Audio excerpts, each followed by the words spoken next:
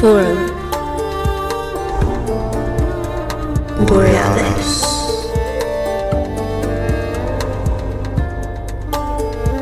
Paradigm Expansion. Greetings from the north, citizens of Earth, welcome. Today we have a fellow Scandinavian on, who strangely is more known in the rest of the world, indeed an icon in the serious investigative research into conspiracies to commit corruption, terror and disinformation.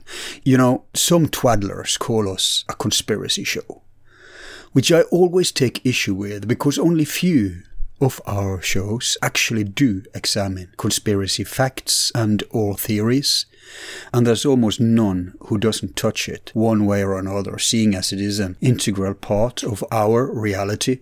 Indeed, whenever two or more people lay and execute covert plans, which is the majority of what we call history, or crime for that matter, then it is a conspiracy. But now we are actually doing a show on this, namely looking into the deep state octopus committing political assassinations and terror, known under many nicknames. And today we will focus on the incredible case of Olof Palme.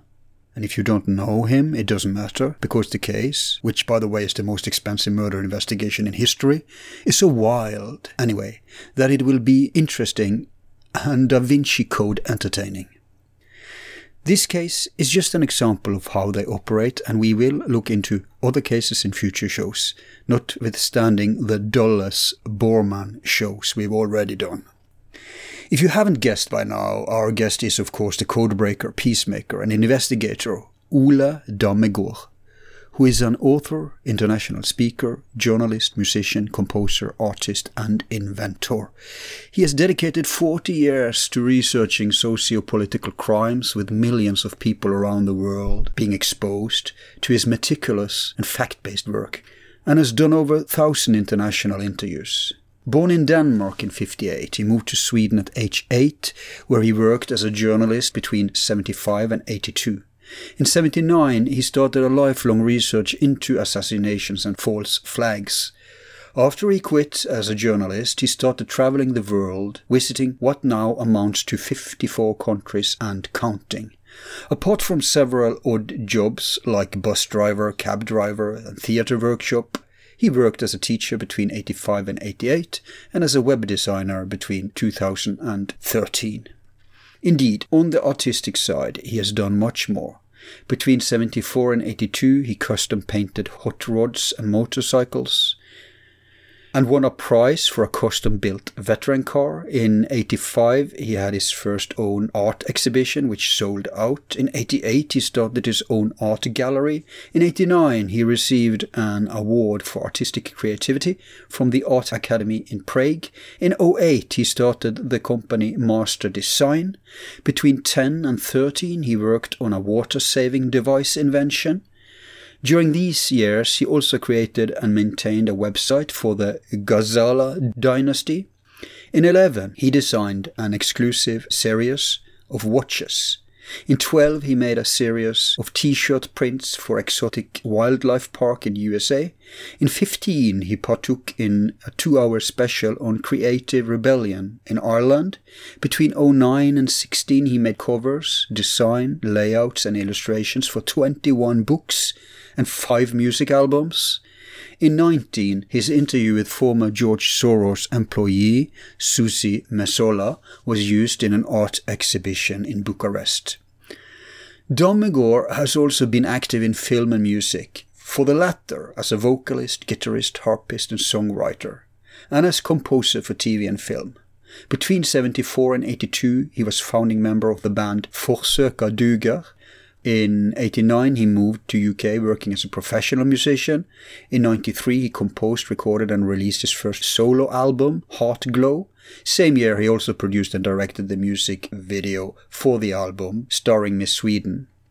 Between 1995 and 1996, he composed music for the Swedish national TV channel TV4. In 1996, he composed the theme for the Swedish film Blackout by an award-winning director. In 1997, he released a second solo album called From Prison to Paradise, which reached 11th position of US hit charts. Throughout 2000, he worked as an extra on many film sets. In 2009, he composed the official theme song for the Unite the Nation Peace Festival in Berlin. In 2010, he cooperated with the Swedish award-winning singer Malou Berg. In 2018, he was interviewed for a Serbian book on audiovisuals. In 2020, he was part of the documentary The Masked Ball, Eyes Wide Shut, Mouth Wide Shut, together with, among others, TV hostess and pop star Céline Emmanuel Dreyer. Same year, his research was also used as foundation for the Swedish comedy series We Got This. And same year, he was also invited to the recording of a mini We Are the World type event in Sweden with a song about covidiots. In 2009, he was voice-over artist and character in the computer game Rebellion Gaia. Apart from creating his own documentaries, he's been featured or interviewed on innumerable TV shows, documentaries, podcasts and radio shows. Obviously, too many to mention.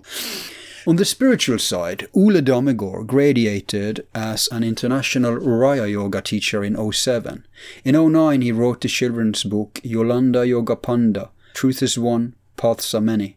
In 2011, he created an online Raja Yoga TV channel. In 2017, he was given the yogic name Arjuna by international Raya Yoga teacher Nalini Harilela Chelaram.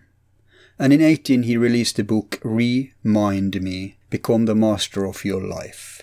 He has written 5 books and contributed to many others. He's also been covered in many books and journals. Some of the latter who had him as main feature is Veterans Today, Pen Magazine, Vice Magazine, Serbian Pečat, Geopolitika, Gibraltar Magazine, The Art Inside, Tranås Tidning Sweden, Aftonbladet Sweden, Vox Pop, South African Rainbow Times, Iranianneda.com, Gibraltar Globe Magazine, the Swedish magazine The Millennium Science, Exopolitics, and the international magazine MENA. Perhaps above all, at least in this context, he is an obelisk in the international conference world. Too many to mention, but he's been opening speaker, keynote speaker, or guest of honor at these events. Technical Institute in Copenhagen, Exposing the Truth Conference in Warsaw, Multiple Realities Conference in New York, From Illusion to Reality Conference in Prague, Open Mind Conference in Copenhagen and Amsterdam, Dark Truth Conference in New York, World Peace Day in Spain and Gibraltar, the False Flag and Assassination Conference in Austin, Nordic Light Conference in Sweden, World Health Sovereignty Summit in Indonesia, Wake Up Globe Conference in Sweden, Awaken Weekend in Denmark, the Olof Palme Assassination Conference in Sweden, World Peace Day in Gibraltar, Telegram Conference in Estonia, the Forum Talk in London, the Oswald Conference in New Orleans, Keep Talking in London, World Freedom Alliance International in Denmark and Sweden, Anarchapulco in Mexico, The World You Don't Know in Ireland, Transcend Bilderberg Symposium in Denmark, Project Camelot event in Barcelona, Kulturhuset Tryckeriet in Sweden, Qui Bono in Sweden, the Covert Human Harassment Conference in Berlin, International Roni Kilde Day with NTV1 in Poland, World Intellectual Forum in France, Paradigm Roundtable in Denmark, Integral Yoga Center in Gibraltar, and the Yoga Hall, Spain.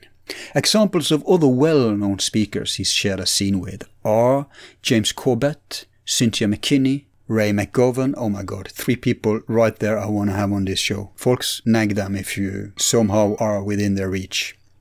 Alison Ware, Robert F. Kennedy Jr., Deepak Chopra, Noam Chomsky, Dr. Rashid Bhattar, Dr. Zuck Bush, Sean Stone, His Excellency Edward Davis, the Honorable Stephen Linares, Professor Daniela Tilbury, Max Egan, Jason Goodman, Professor Ulla Johansson, Dr. Jim Fetzer, Dr. Kevin Barrett, Jay Weidner, William Dean Garner, Ken O'Keefe, Christopher Bolin, Dr. Nick Begich, Jim Mars, Dr. Cyril Vesht, John Barbour, Colonel William Gregory, Roger Stone, Dr. Thomas C. Daffern, Ron Paul, David Morgan, Mark Passio, Mark Devlin, Alfred Webre, David Ray Griffin, General Wesley Clark, Barbara Honegger, Aaron Russo, Paul Craig Roberts.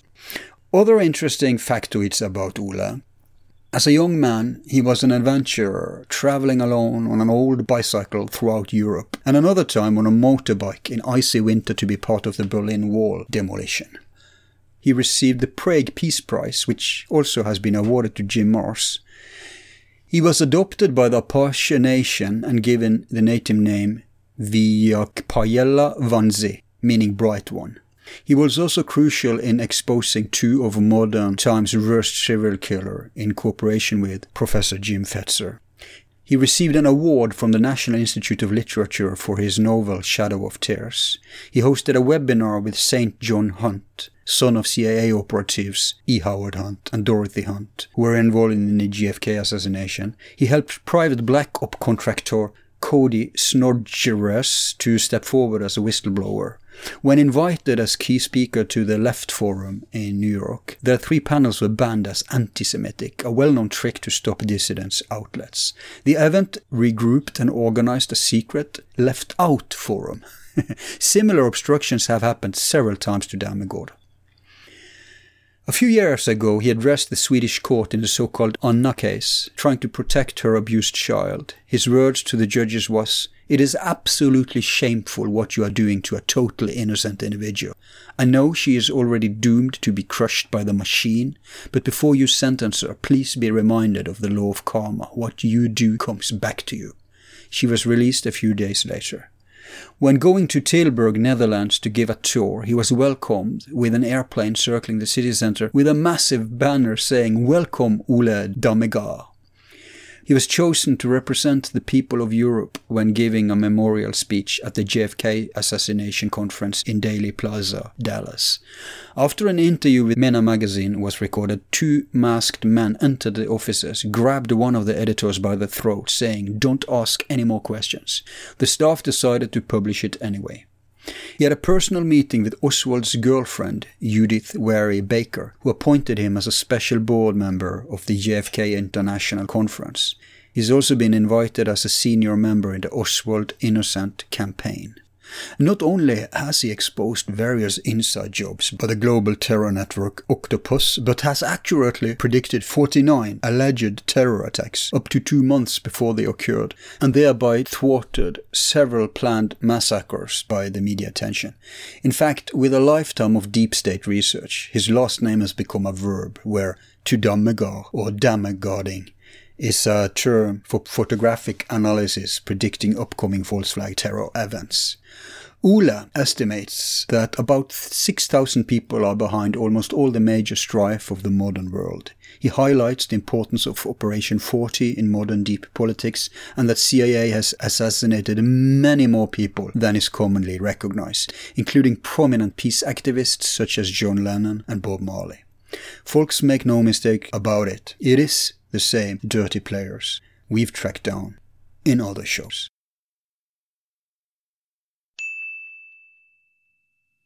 Welcome to Forum Borealis, Ole. Thank you so much, Al. Good to meet you.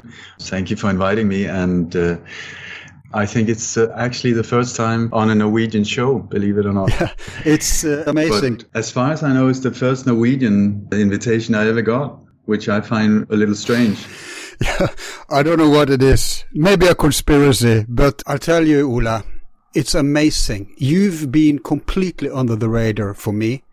And I don't know if you checked our shows, but I have shows in the line of your work. I avoid the word conspiracy, you embrace it, good for you. But we try to have like one foot in like the critical mainstream, whether left or right, and one foot in the rabbit hole. And we balance very deliberately there. But I think for some reason you're relatively unknown in Norway at least. So I aim to do something about that today. That's excellent. Well, my people, I think my audience is perfect for your work, and I'm so looking forward to exposing you to them. I'm not just talking about the Norwegians. I'm also talking about the Americans. So, because, this isn't one homogeneous group. No. There's different factions, there's different cliques, and I don't believe my circles are too familiar with you. Okay. So, it would be great. Yeah, perfect. Super duper. But, and you've been completely going under my radar. That's really amazing, especially since I've been in Norway multiple times. So I've been on tour in Norway several times, and I've been doing talks about Utøya. It's caused a lot of things, but then they shut me down. So it's like, wow. So I almost got arrested right outside Utøya by the guy who actually is said to have put the handcuffs on Anders Breivik. Yeah. But that is one massive, massive, massive false flag, that whole Utøya thing, my God. Okay, because I'm on record saying that that's probably one of the few that wasn't organized. But I'd love to hear if you have some credible info on that. Oh, my God. Oh, my God. Oh, my God. Oh, my God. Okay, we'll get to that. Yeah. Anyway, because this is the first time on Norwegian media, as far as I know, which is, I find it that I feel very, very grateful that you have invited me. Yeah. Like I told you, I haven't heard about you before until my own listeners started to, they often suggest guests. So I got one here, one there. Now, I have had many of my listeners have suggested to get you on, and 50% of my listeners are American. None of the Scandinavian people have talked about you. Anyway, eventually I checked you out because I realized your name. Is it Dammegård or Dammegård? It's actually Dammegård, but since I'm mostly sort of moving around in the States and in English-speaking countries, it's become Dammegård. Because they would get totally messed up. But, if I said Gord, they would think it was with an O, and then there would be all these misspellings. So we just went for Dammegård. Yeah. So, right. Whatever. Okay. By the way, are you Kim Dammegård? Is she related to you? Yeah, it's my wife. That's your wife. I see. Yeah. That makes sense. It does. Right. Okay. Plot is ticking. So, my idea is that we today do the assassination thing. We start with Palme, and then we just unravel it from there and see how far we go. Perfect. Because I know, I've researched you now, so I know you have a lot of ties.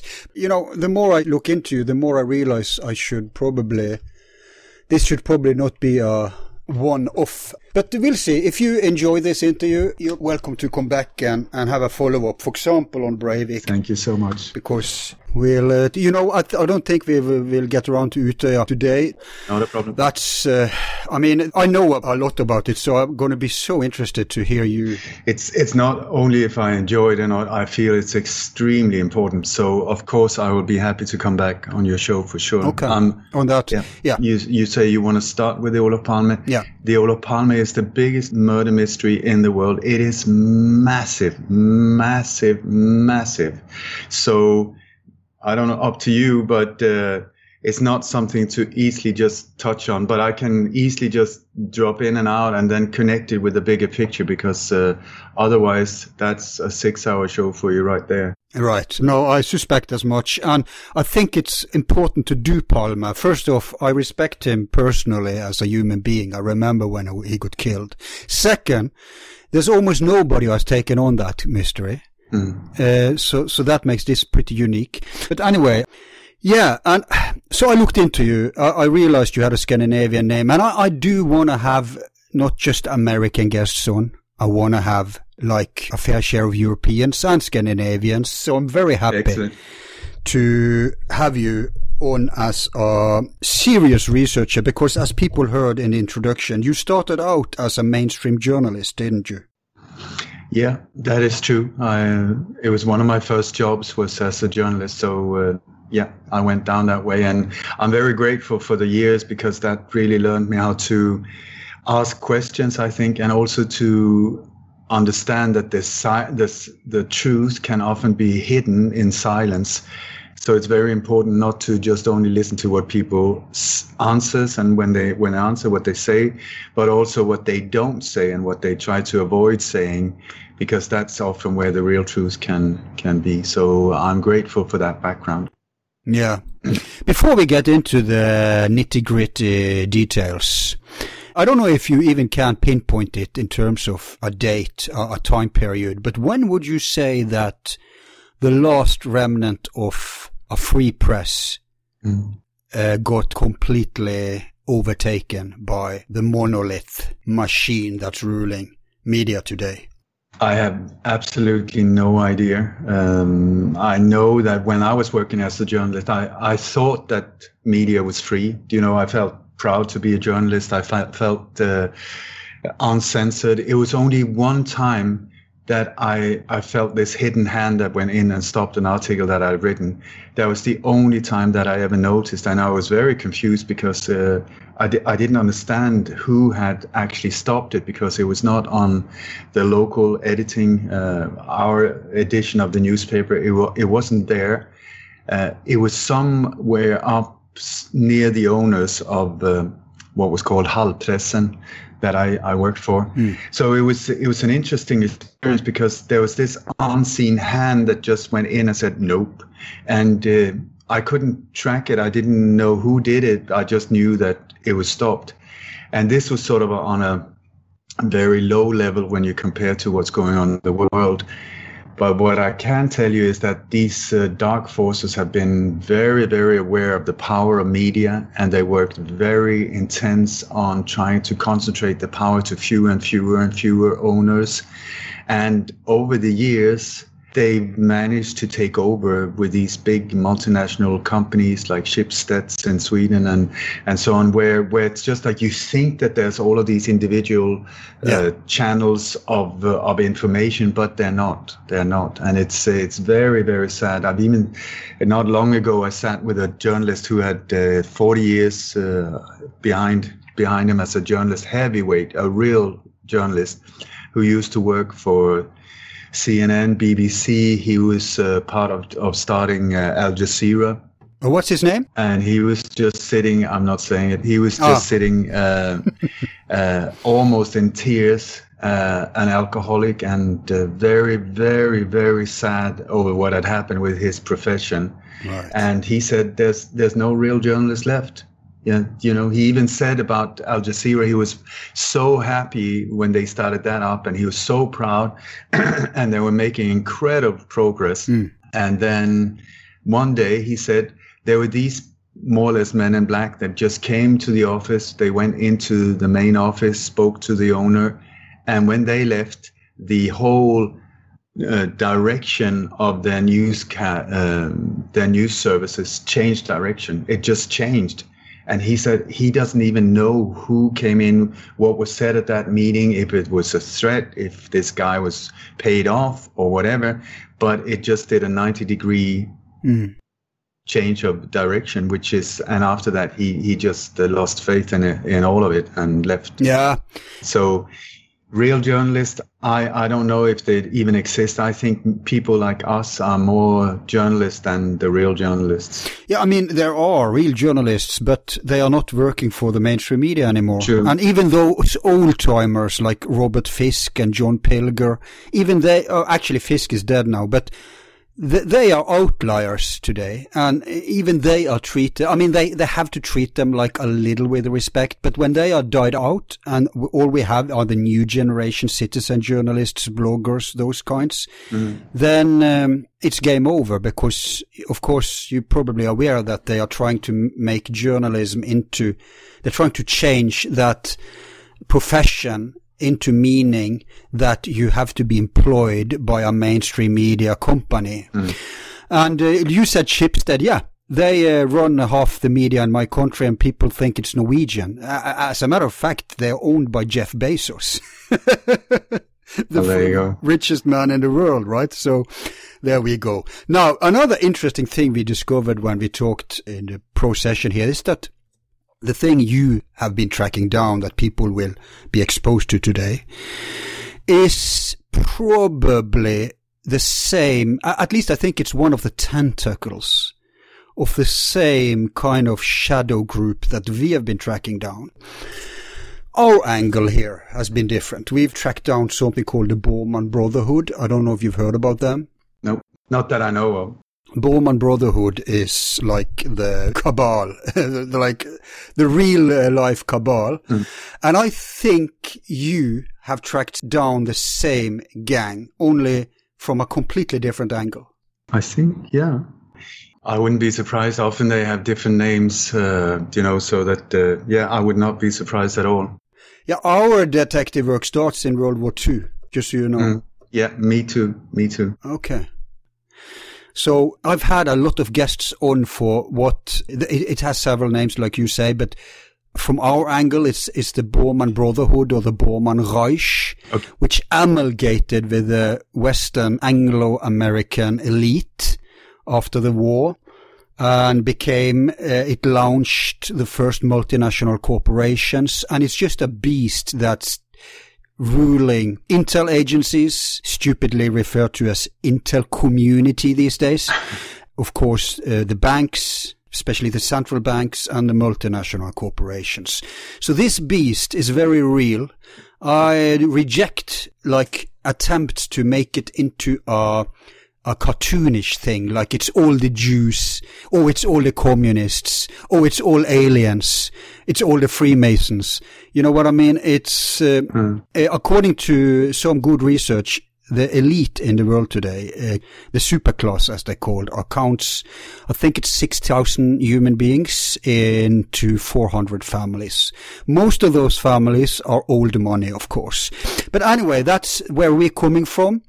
Now I'm so thrilled to hear your take, and I want to start back in Scandinavia actually with a case that has had so little good digging.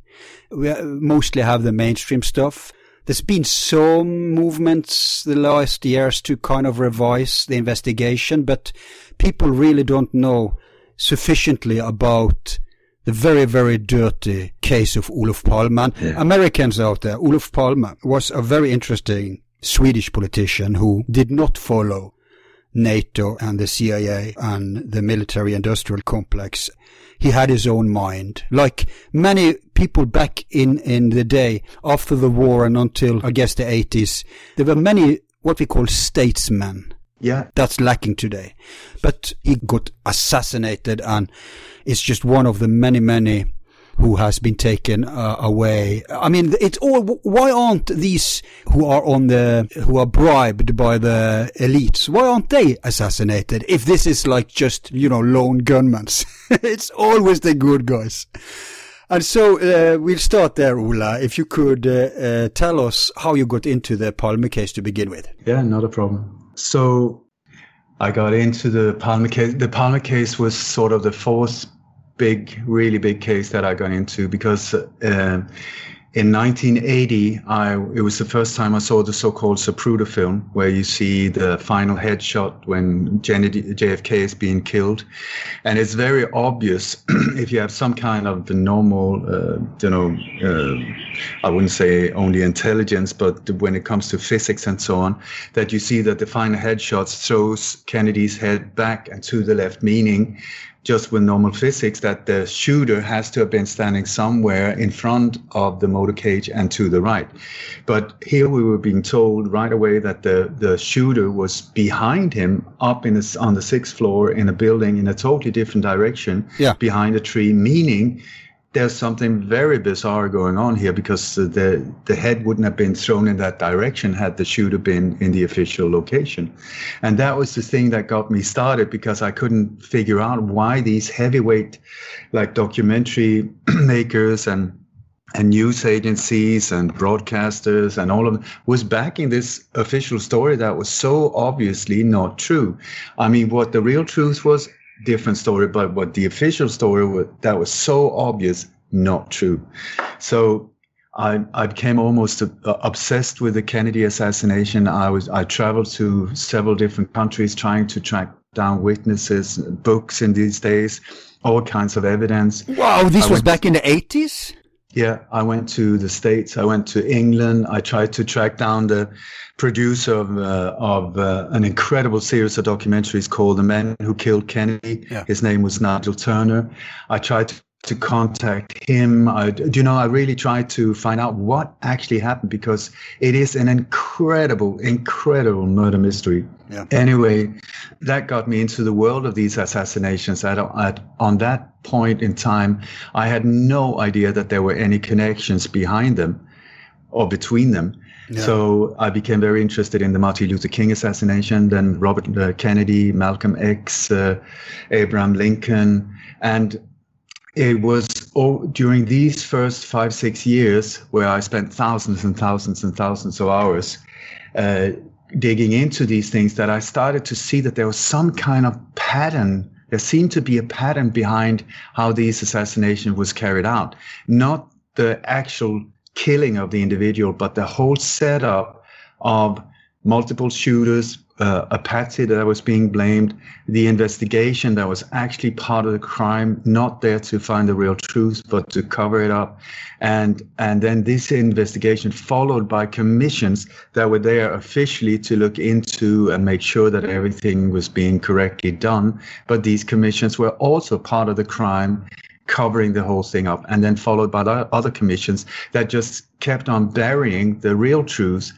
And where people that was really starting to try and find out what the hell actually went down here, they were suddenly the ones that were targeted. So many of them ended up dead or suicided or drowned or discredited or destroyed their careers or ended up in mental institutions or in prisons for crimes that was so obviously not true.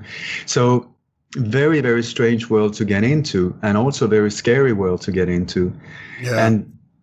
And then around 1985, I started feeling that it was almost like there was like a blueprint, a bullet point list that was being used on how to commit assassinations and making the public believe that it was carried out by a lone crazy individual. And the reason why they always want this person to be alone is because then by law, there's no conspiracy and you don't have to deal with it legally in court as a conspiracy. And the reason they want this individual as crazy is because then there's no need for a motive. He was just crazy. He just killed him. And so especially if that person gets killed right away, it's game over. You can just close the casket and tuk, tuk, tuk, tuk, tuk. Thank you so much, folks. We've sorted the crime. Thank you. Goodbye, and go home. Yeah, but there's one more beneficent effect of that. And that's that normal people get afraid of other common people. And then it's much easier to push excuses for more surveillance, more security state, more control, more laws, more oppression. Because look, you people, you can't handle yourself. You're going around killing good guys. So you never know who's crazy. So, and people really, the debunkers, I don't mean like paid agent debunkers, but like just stupid, knee-jerk, reactionary debunkers. They claim that people who are seeing patterns, seeing bigger pictures here. Let's call it a conspiracy. I know you embrace that word. I try to avoid it, but let's go with it today. Fine. People who see that, they say, oh, they're afraid. They can't handle reality, so they have to think it's a bigger picture. And that's like doublespeak, because as a matter of fact, it's more scary that there are powerful people conspiring to do this than it's just one lone gunman. So they do the classical Jungian thing of transference, of projecting. They can't handle the fact that there are psychopaths in the top of the world's authorities. And so they need to feel, reassured that no, it's just an outlier. It's just one crazy exception. Yeah, that's part of the whole picture as well. And this whole thing about conspiracy, actually, it only means to breathe together. That's the real meaning of the word conspiracy. And there's plenty of conspiracies. If you take in the American legal system or English as well, a conspiracy to fraud, a conspiracy to it just means that two or more people are involved in criminal activity, planning or carrying out criminal activity. That's the only meaning of the word.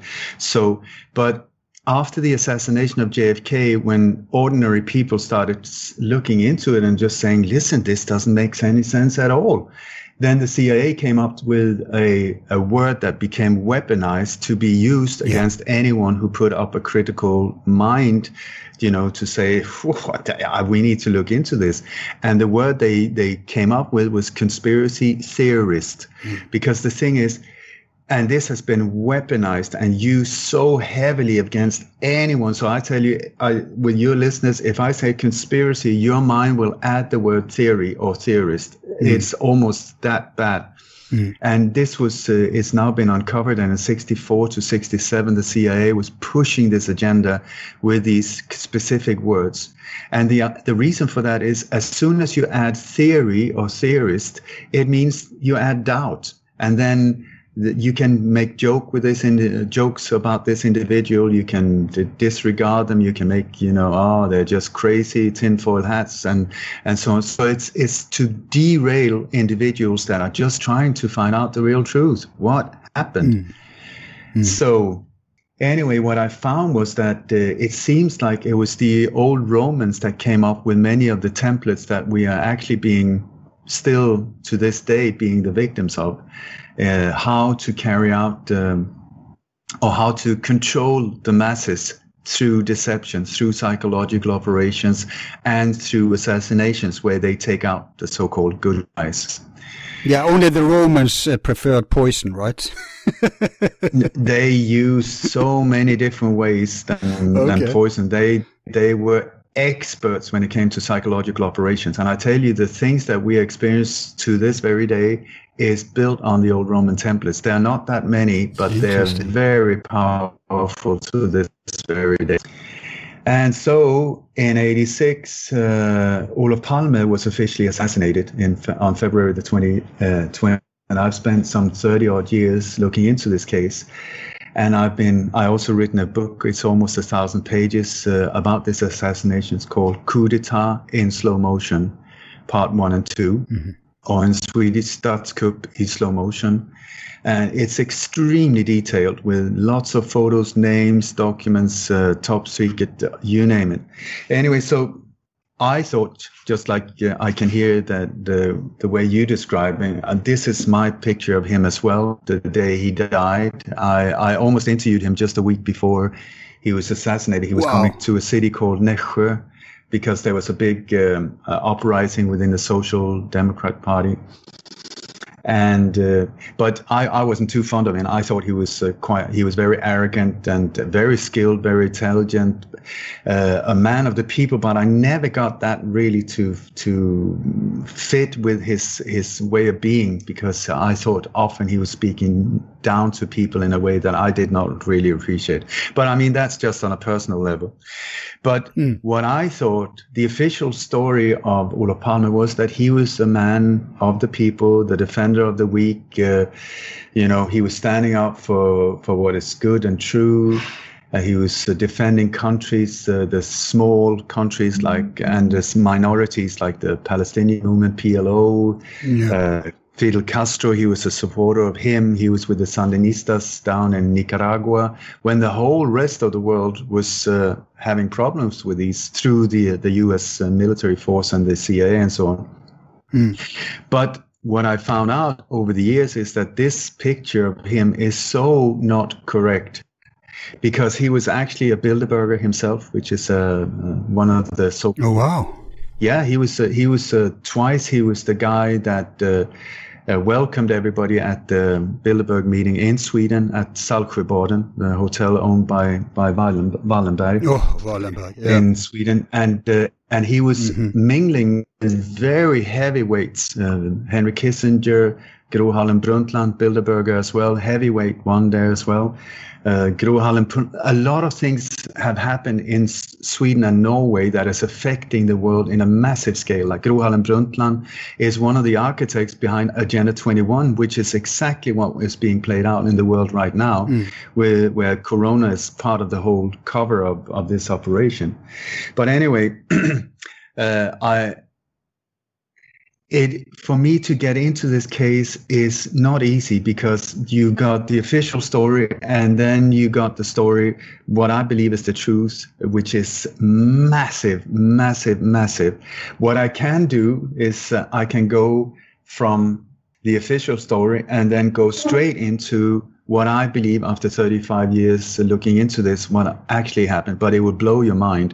Okay, let's do that. But let me just say to those who are sitting, leaned back and are not getting the benefit of going on the whole ride where you kind of lay down the case step by step and convince them in that way that, look, spoiled brats, go to his books or go to his documentaries if you want, the whole rationale and his research behind it, because if he's just going to share the conclusions with us, it goes without saying that there's no time to substantiate everything.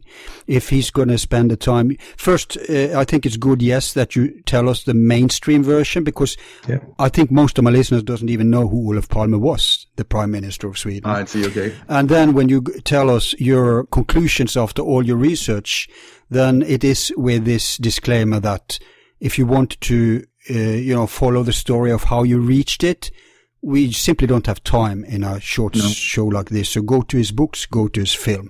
Okay, start the engines. Okay. No, so what I normally do is, this is a very special case. It's the biggest murder mystery in the world. It's the biggest murder investigation in the world. It is the most expensive murder investigation in the world. It's cost more than 2 billion Swedish kroner. Wow. And they come absolutely nowhere with the whole thing. But what I did was, after he was assassinated, I started seeing the exact same template being played out that I had found with both the Kennedy brothers and Martin Luther King, and major assassinations globally. And I got very confused, because when you see how the other ones are carried out and where the investigation, like I said before, is part of the crime, to their own task is to cover the whole story up. That's the main purpose of the investigation. It is totally rigged and set up so that we will not find out what actually happened. And when I started seeing that exact thing happening in Sweden, it was shocking for me, because I thought, I was born in Denmark, but I grew up in Sweden, and I thought that Sweden was this white island in the world with no corruption, where you could trust the authorities, you could trust the government, the police was your friend. This is what until I was like 25, 30 almost, this is my impression of the whole thing. And then this case got me down a rabbit hole that was just like, oh my God, are you kidding me? What the hell? Hey, could you just tell people when it was he was assassinated? He was assassinated officially on the 28th of February, 1986. And the official story is that he was, this day he was, you have to go back in time, because Sweden was this country officially where there was no crimes, more or less. There were no violence. It was, he was famous for going on his bicycle to work without bodyguards, which was unheard of in the rest of the world, and so on. So yes, but same in Norway and probably also Denmark. Exactly. So there was this innocence and interpretation of Scandinavia as that it could never happen there. This would never, ever happen. So when he was officially killed, it was a trauma that was unheard of, just like Utøya in Norway, the same type of impact that just hit you on a soul level, like, oh my God. And so not long after he was assassinated, I thought for sure we can trust the police. Of course, they will find the killer. It won't take long, and so on. And then after a few months, after 6 months, I started seeing the exact same pattern of the other assassinations, the exact following this template that I'd never seen it written down. I've written down the different, because I saw it in multiple different cases, a very similar development. And so I was very confused there for a while. I thought, if what I'm seeing is correct, what the hell is happening in Sweden? Because then it cannot be just happening on a local scale, because how would they be able to use the same methods? There must be some kind of connection, otherwise it wouldn't follow these steps. And so I thought, if what I suspect is correct, then, and I checked on the other cases, and I thought, okay, bullet point number 7 was whatever that was. I can't really remember it. So I said Sweden had gone the first 6 ones. So I said, if this really is what I suspect, then this number 7 should happen in Sweden as well. Took 2 weeks. Boom, there it came. Oh, it freaked me out.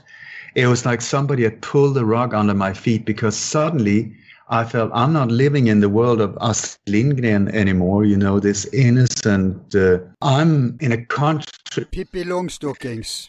Sorry? I'm saying Pippi Longstockings. Yes. Yeah, and Emily. People know who that is. If they don't know who Lindgren is, they know her. Yeah, but the whole, this whole very beautiful, innocent saga of what I thought Sweden was, just went down into this very dark rabbit hole that turned into a sewage. And so what I did was I quit my job. I went up to Stockholm to be as close to this as possible, to try and understand what happened. And so I joined up with a group of people that they went under the name of Privatspanarna, the private detective sort of, which was just ordinary concerned citizens that were very, very confused about what had happened in Sweden, because they saw the anomalies that was starting to happen around this case. We're talking about now a year and a half after that, after the alleged assassination. So what I did, I went up there and I befriended this group. I was very young. They were mostly old guys, but these were heavyweights, former lawyers, police officers, security people, custom officers, you name it. I mean, not heavy, not amateurs in any way or form. So I took it very seriously, and what I did was I tried to learn as much as possible from each and every one of them. So I went home to each and every one of them and sat for hours and hours, because many of them had already collected like thousands of documents in different areas where they were specifically interested in. I mean, all of them had their own little area.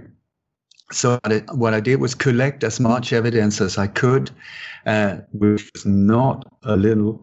And then also the bigger understanding I got, I really started to seeing that this is bizarre. This is very, very strange what's going on in Sweden.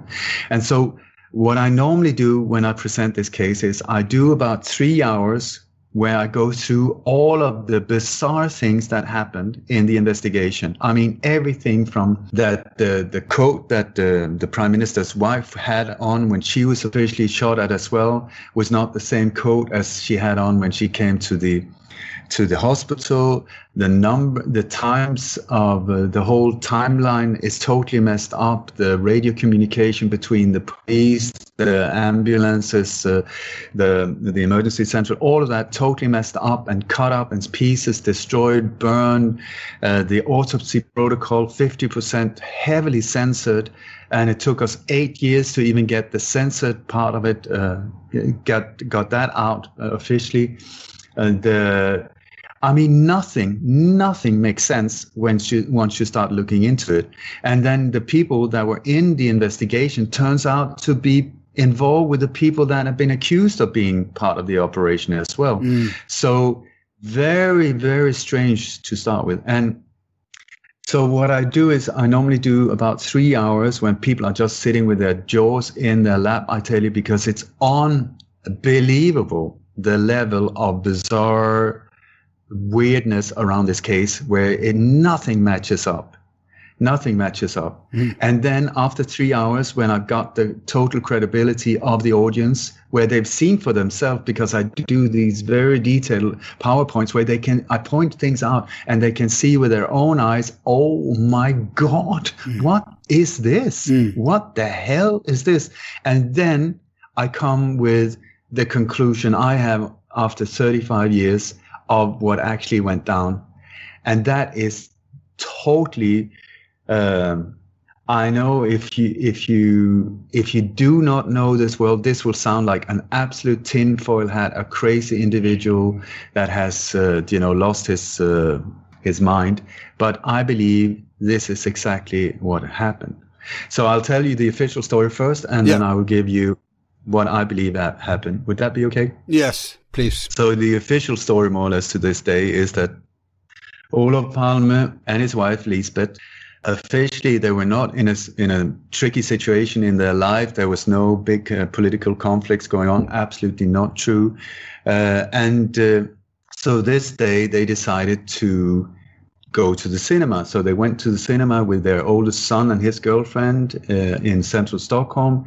This day they decided not to have any bodyguards. They went in, they watched a movie, they came out, and on the way to the movie, a local drug addict named Christer Pettersson saw them, mistook them for his drug dealer Sigge Cedergren because he had the same kind of fur hat.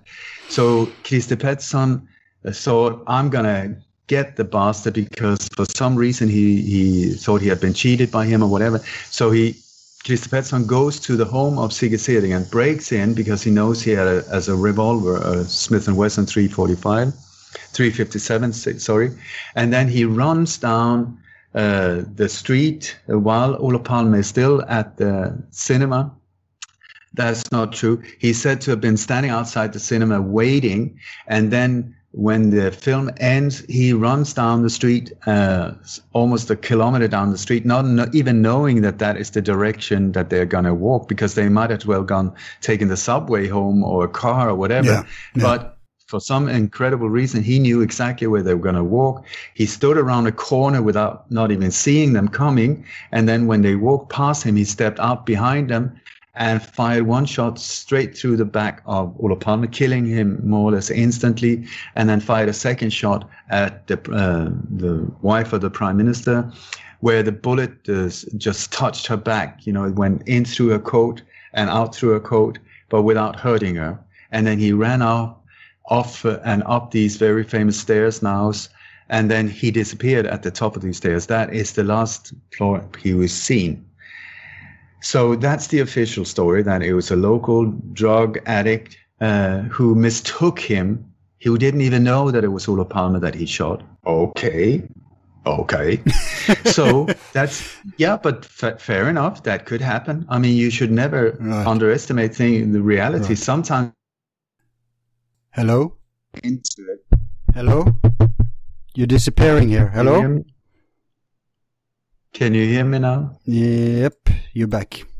Okay, so you said sometimes reality, and then you... No, but you should never jump to conclusions. It's like I never take steps forward. I always try to let the evidence lead me wherever. I'm not here to prove a point. I'm here to try and find out what happened. And this case is like if you have a jigsaw puzzle, but without an image on them, and all the pieces are more or less the same shape.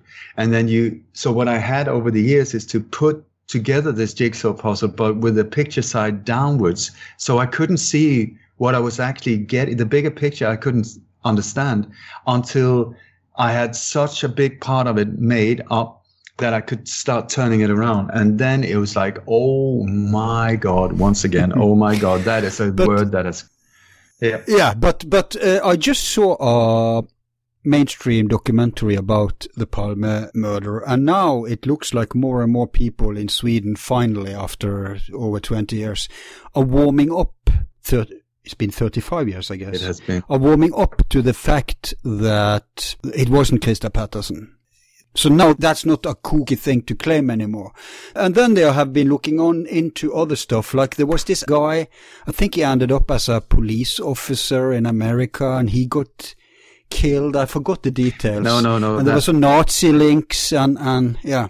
The guy that was killed in the States, he was the first guy that was accused of it, Victor Gunnarsson, who was found with a double headshot in the US.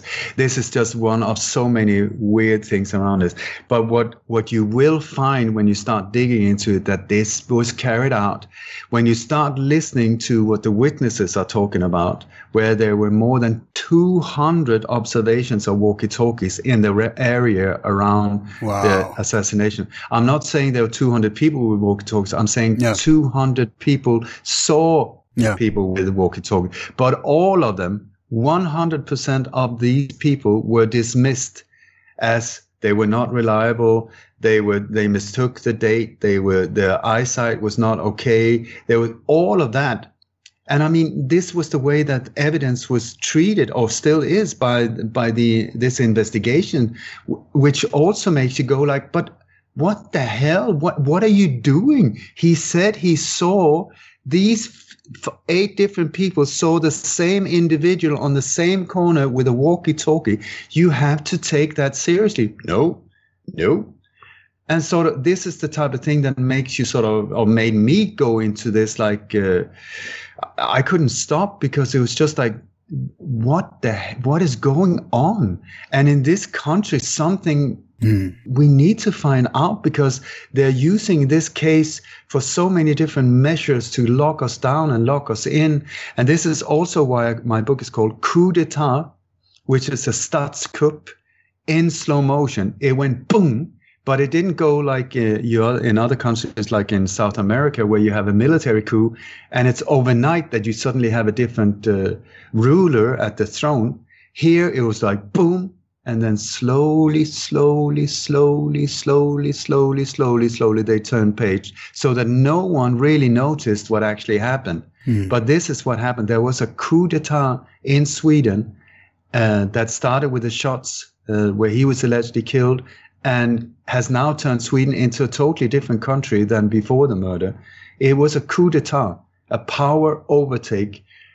And so, if you want to hear my conclusion after all of these years, yes, please, which is mind-blowing, I tell you. And people, I've said this and I don't build this lightly, I had people murdered around me. I had to emigrate twice because of these things, so I put myself on the line. I really, really, really try to find out the truth. Yeah, I was wondering about that, because you live in Asia, right? Yeah, I'm on Bali now. Bali. So is that like for security reasons? Is that part of the reason you live there? Yeah. Absolutely. Yep. Absolutely. Got you. And that's also why we moved to Spain the first time. Really? Wow. Yes and yes. We lived 30 minutes from Gibraltar for many years. Spain? I mean, that's not a safe place. Nope. That's why we're on Bali now. Absolutely. I had 2 friends in this group called Privatspanarna that died very mysteriously. And the first police that came on site, Gösta Söderström, Commissioner Gösta Söderström, who was the first police officer on site at the assassination of Olof Palme, and who later got his whole life and career destroyed because he was standing up for the truth. It was him that labeled both of these cases as murders. My 2 friends that died here, because, and also I had a very scary visit as well. Where it's when you get into these dark waters, it gets unnervingly uncomfortable sometimes, and it's very easy, especially before the internet, it was very easy to end up dead, hit and run, whatever. Yeah, it looks like the playbook now is more about deplatforming and discrediting, and I mean they have blackmail files on most people they need to control, and they can easily dig up something on most people. Yeah, but it looks like the old school blood way is kind of is not the first thing they go to anymore. So no. And the thing is with sometimes I get this question, so if what you say is true, how come you're still alive? What can I say? I don't know. But one thing I do know is that I live, as far as I know, as transparent as possible. Whatever you ask me, whatever, if I have to, I will tell you. Very uncomfortable sometimes, but at the same time, it makes it very hard to blackmail somebody who does not have any secrets. Yeah. And also, I'm not interested in money. If you gave me $1 million, I wouldn't know what to do with it. That also is another one. So the way to get to me is through my family. And many times I've said, if I should suddenly go quiet, it's because my family has been threatened. So I've many times tried to take away the power from them. If I'm in an interview where I'm just about to unleash like some incredible information I uncovered, we go through, I'm not mentally, I'm mentally fine. I've just had a checkup. My heart is fine. Everything. The car has just gone through MOT. The brakes have been checked.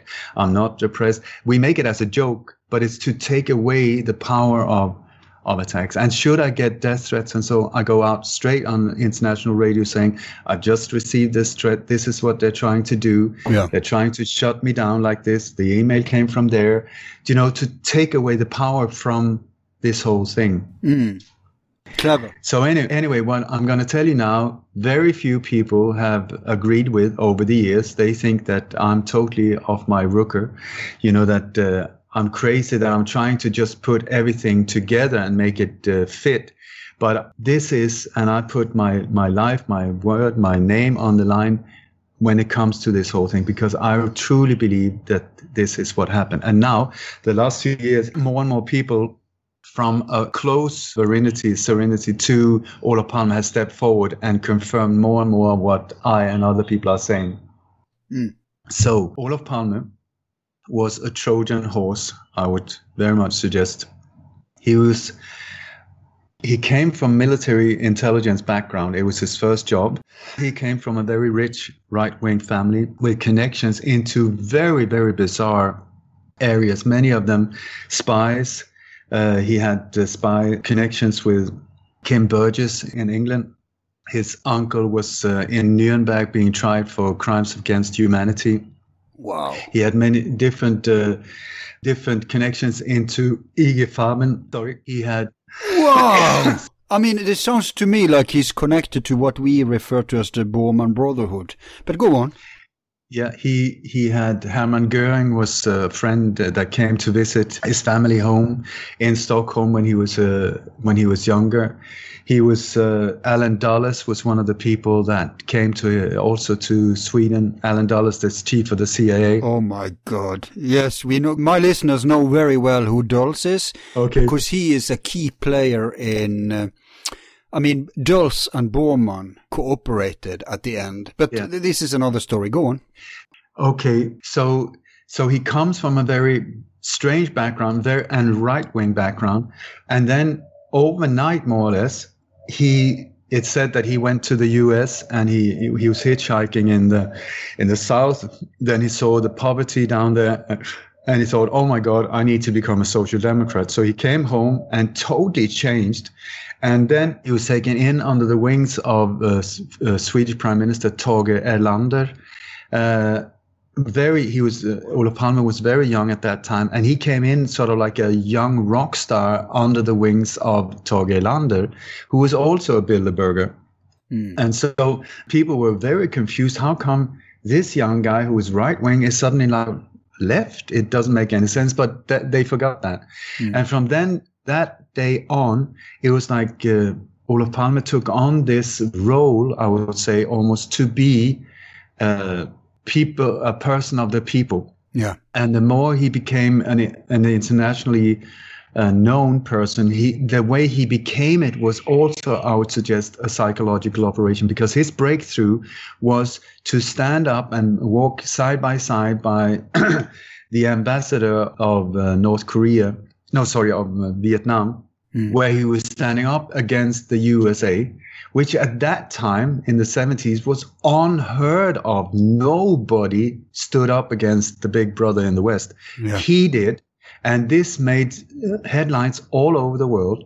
And it was also that thing that opened the doors for him, and with invitations into PLO in Palestine, the Nicaragua, the Sandinists, Cuba. He went to see Fidel Castro, and so. But at the same time, he was a Bilderberger, and so he did a lot of these. You can read in memoirs of different politicians and so on, where, for instance, he did some very famous talks where he was so brutal in his critique against the U.S.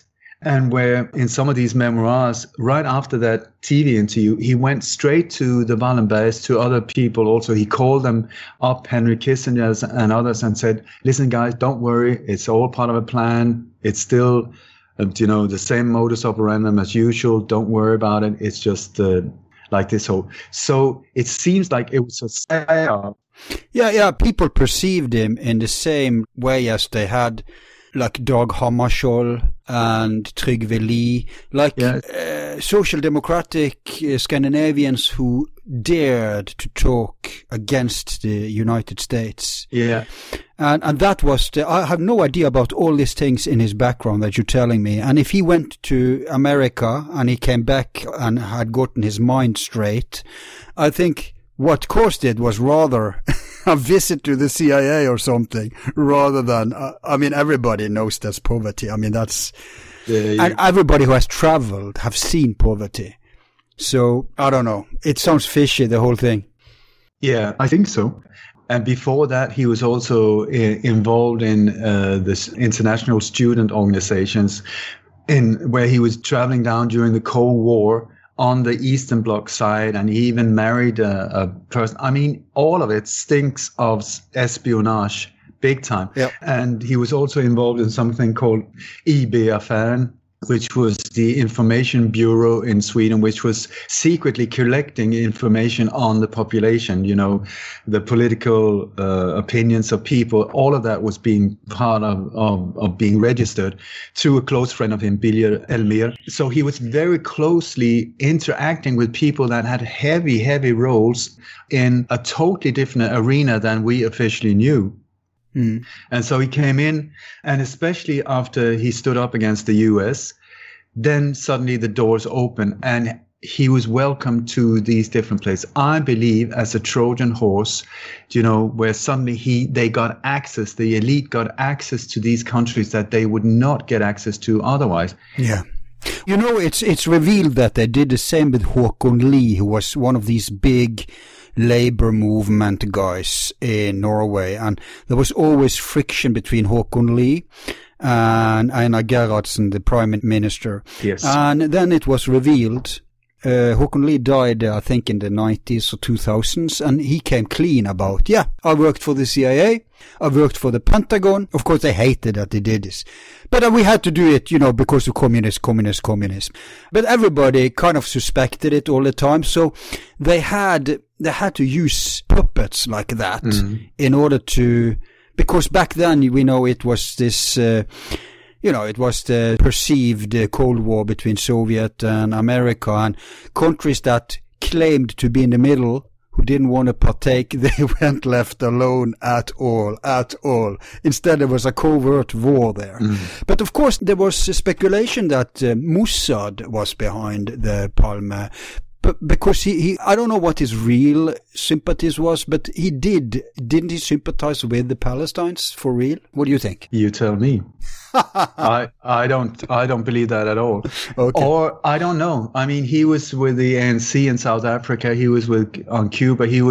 I don't know. But you in this world that you get into, you got like agents or spies. You got double agents, you got triple agents, you get it's true. You get into a world of smoke and mirrors that is very, very hard to get a grip on. And even the people that are involved, they don't know themselves many times.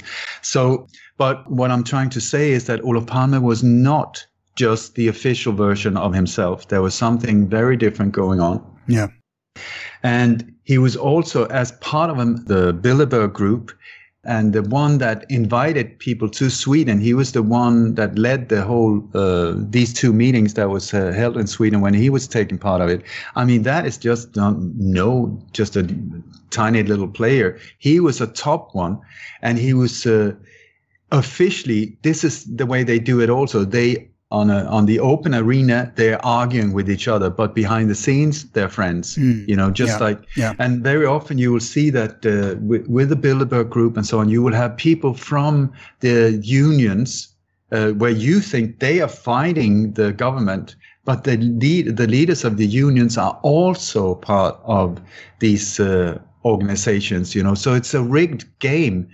And so I think that then Olof Palme also, he came up and became more and more internationally well known. He was a peace negotiator in the war between Iran and Iraq. And so he was a high player at the same time as he was a peace negotiator from a neutral country called Sweden. He was also, before his death, his alleged death, he signed the biggest arms deals ever in Sweden with India, with Rajiv Gandhi. 8 billion Swedish krona. That was unheard of. And by the way, to be a neutral country and then have one of the world's most advanced weapon technology factories, Bofors, in Sweden, come on, what kind of double standards are that? Stinks. Yeah. Anyway, so when you look into Olof Palme and you also see there was a lot of scandals around him. So with brothels and prostitutes and arms deals and all of these things that he was officially against. So now here comes what I will say, and I'll tell you now, and then the future will see if I'm correct or not. But this is what I believe happened. Olof Palme was part of the elite. He was a Trojan horse used to infiltrate these poor countries and so on. But at the same time, he was a player. He was a woman's man, or not only women, but it seems very much so that he was bisexual. He was involved with quite a few high-level people, male people. He was traveling around. And one time in Norway, of all places, there was this scandal that almost erupted where he was so drunk and he had 2 prostitutes up on his hotel room in Oslo. And they left with his pants and his wallet. But it turned out that these prostitutes were male prostitutes. Right. And this was a massive big scandal that they tried to shut down. It was publicized in Norway, but they managed to stop it so that it didn't really go in the mainstream media in Sweden. Right. But anyway, so there's quite he was also very much into women. And he had a love affair with Shirley MacLaine. Wow. He also he has a child with Emma Rothschild. Jeez. Which is, once again, the Rothschilds is one of the big ones. She has an apartment just a few hundred meters from the Palmes in the old city of Stockholm. And to this very day, if you go in and check the name of the youngest son of Olof Palme, Mattias Palme, he is signed on the address of Emma Rothschild in Stockholm. He lives in her apartment.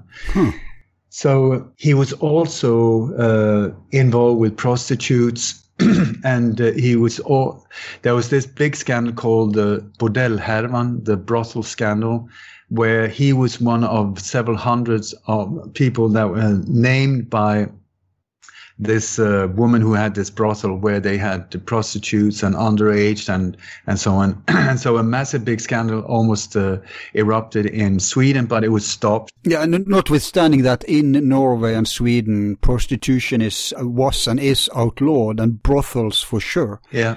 It's smacked down on. I mean, if it was in the Netherlands, the scandal would just be that he was unfaithful. That's called Monday in France, right? Yeah. But here is actually a crime. Yeah, no. You can be arrested. You will get arrested. Yeah, and this list of people that had been to this brothel, where Palme's name was one of them. This list was given to the chief of the secret police. And exactly, because that's the blackmail file. Now we have the internet, but back then that's, the honey trap. Exactly. Perfect way to control them. Yeah. Exactly. And then officially this list disappeared from his safe. But I tell you, it did not disappear at all. It was just used there to this is also when things like Utøya or big assassinations happen, you have like one conspiracy of what happened, boom. And then it's almost like there's a secondary conspiracy of silence. Yeah. That just follows. It's the official story or silence.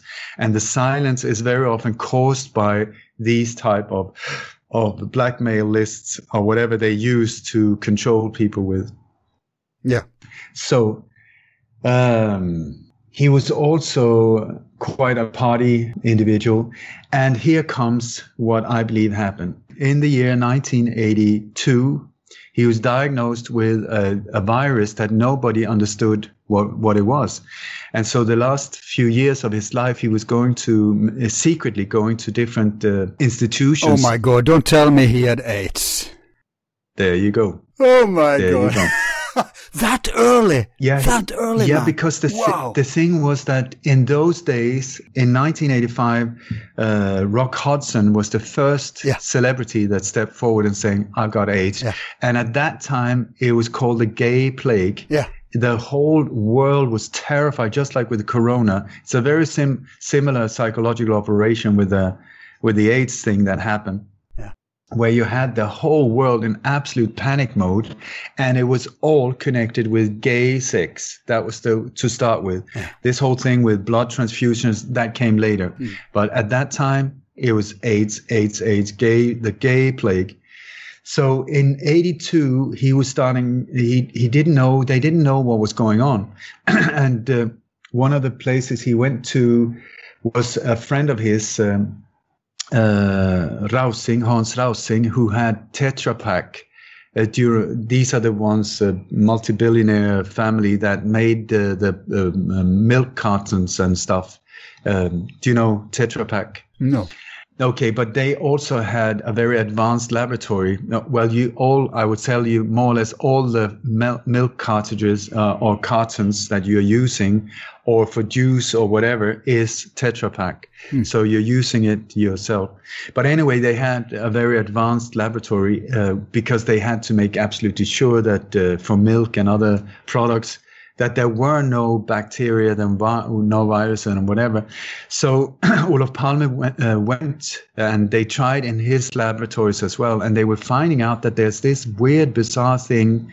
We don't know what it is. We have no idea what it is, but you have something that is that seems very dangerous and is affecting you in a very destructive way, but we don't know what it is. So the last few years, they were trying in many different ways to find out.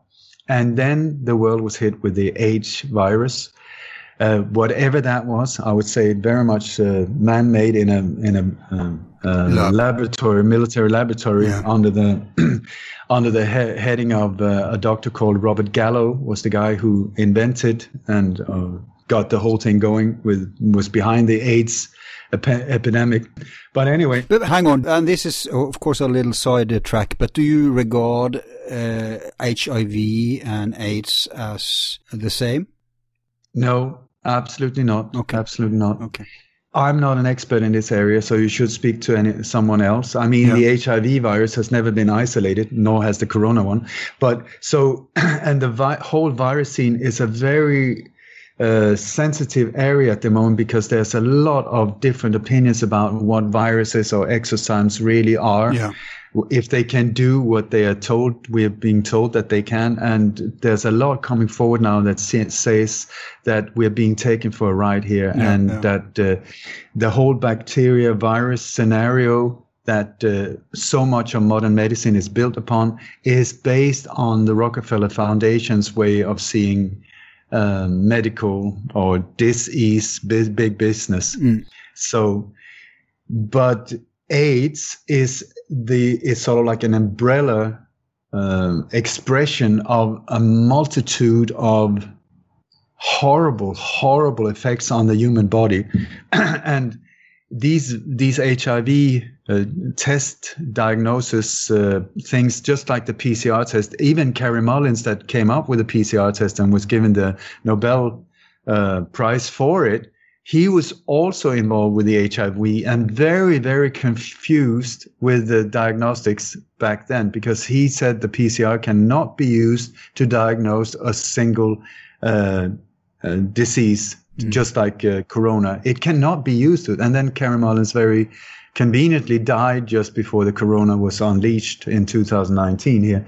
So anyway, so what AIDS really is and what HIV really is, we're still trying to understand what that is. But I would say these are more like labels of different military operations, psychological warfare on humanity. And these, it's almost like just the heading of an operation that has multiple layers. So AIDS, if you have AIDS in one country, or if you're diagnosed HIV in Uganda, for instance, you can come to Sweden and you can be positive, or you're negative in that country. And it's totally random, just like with the corona.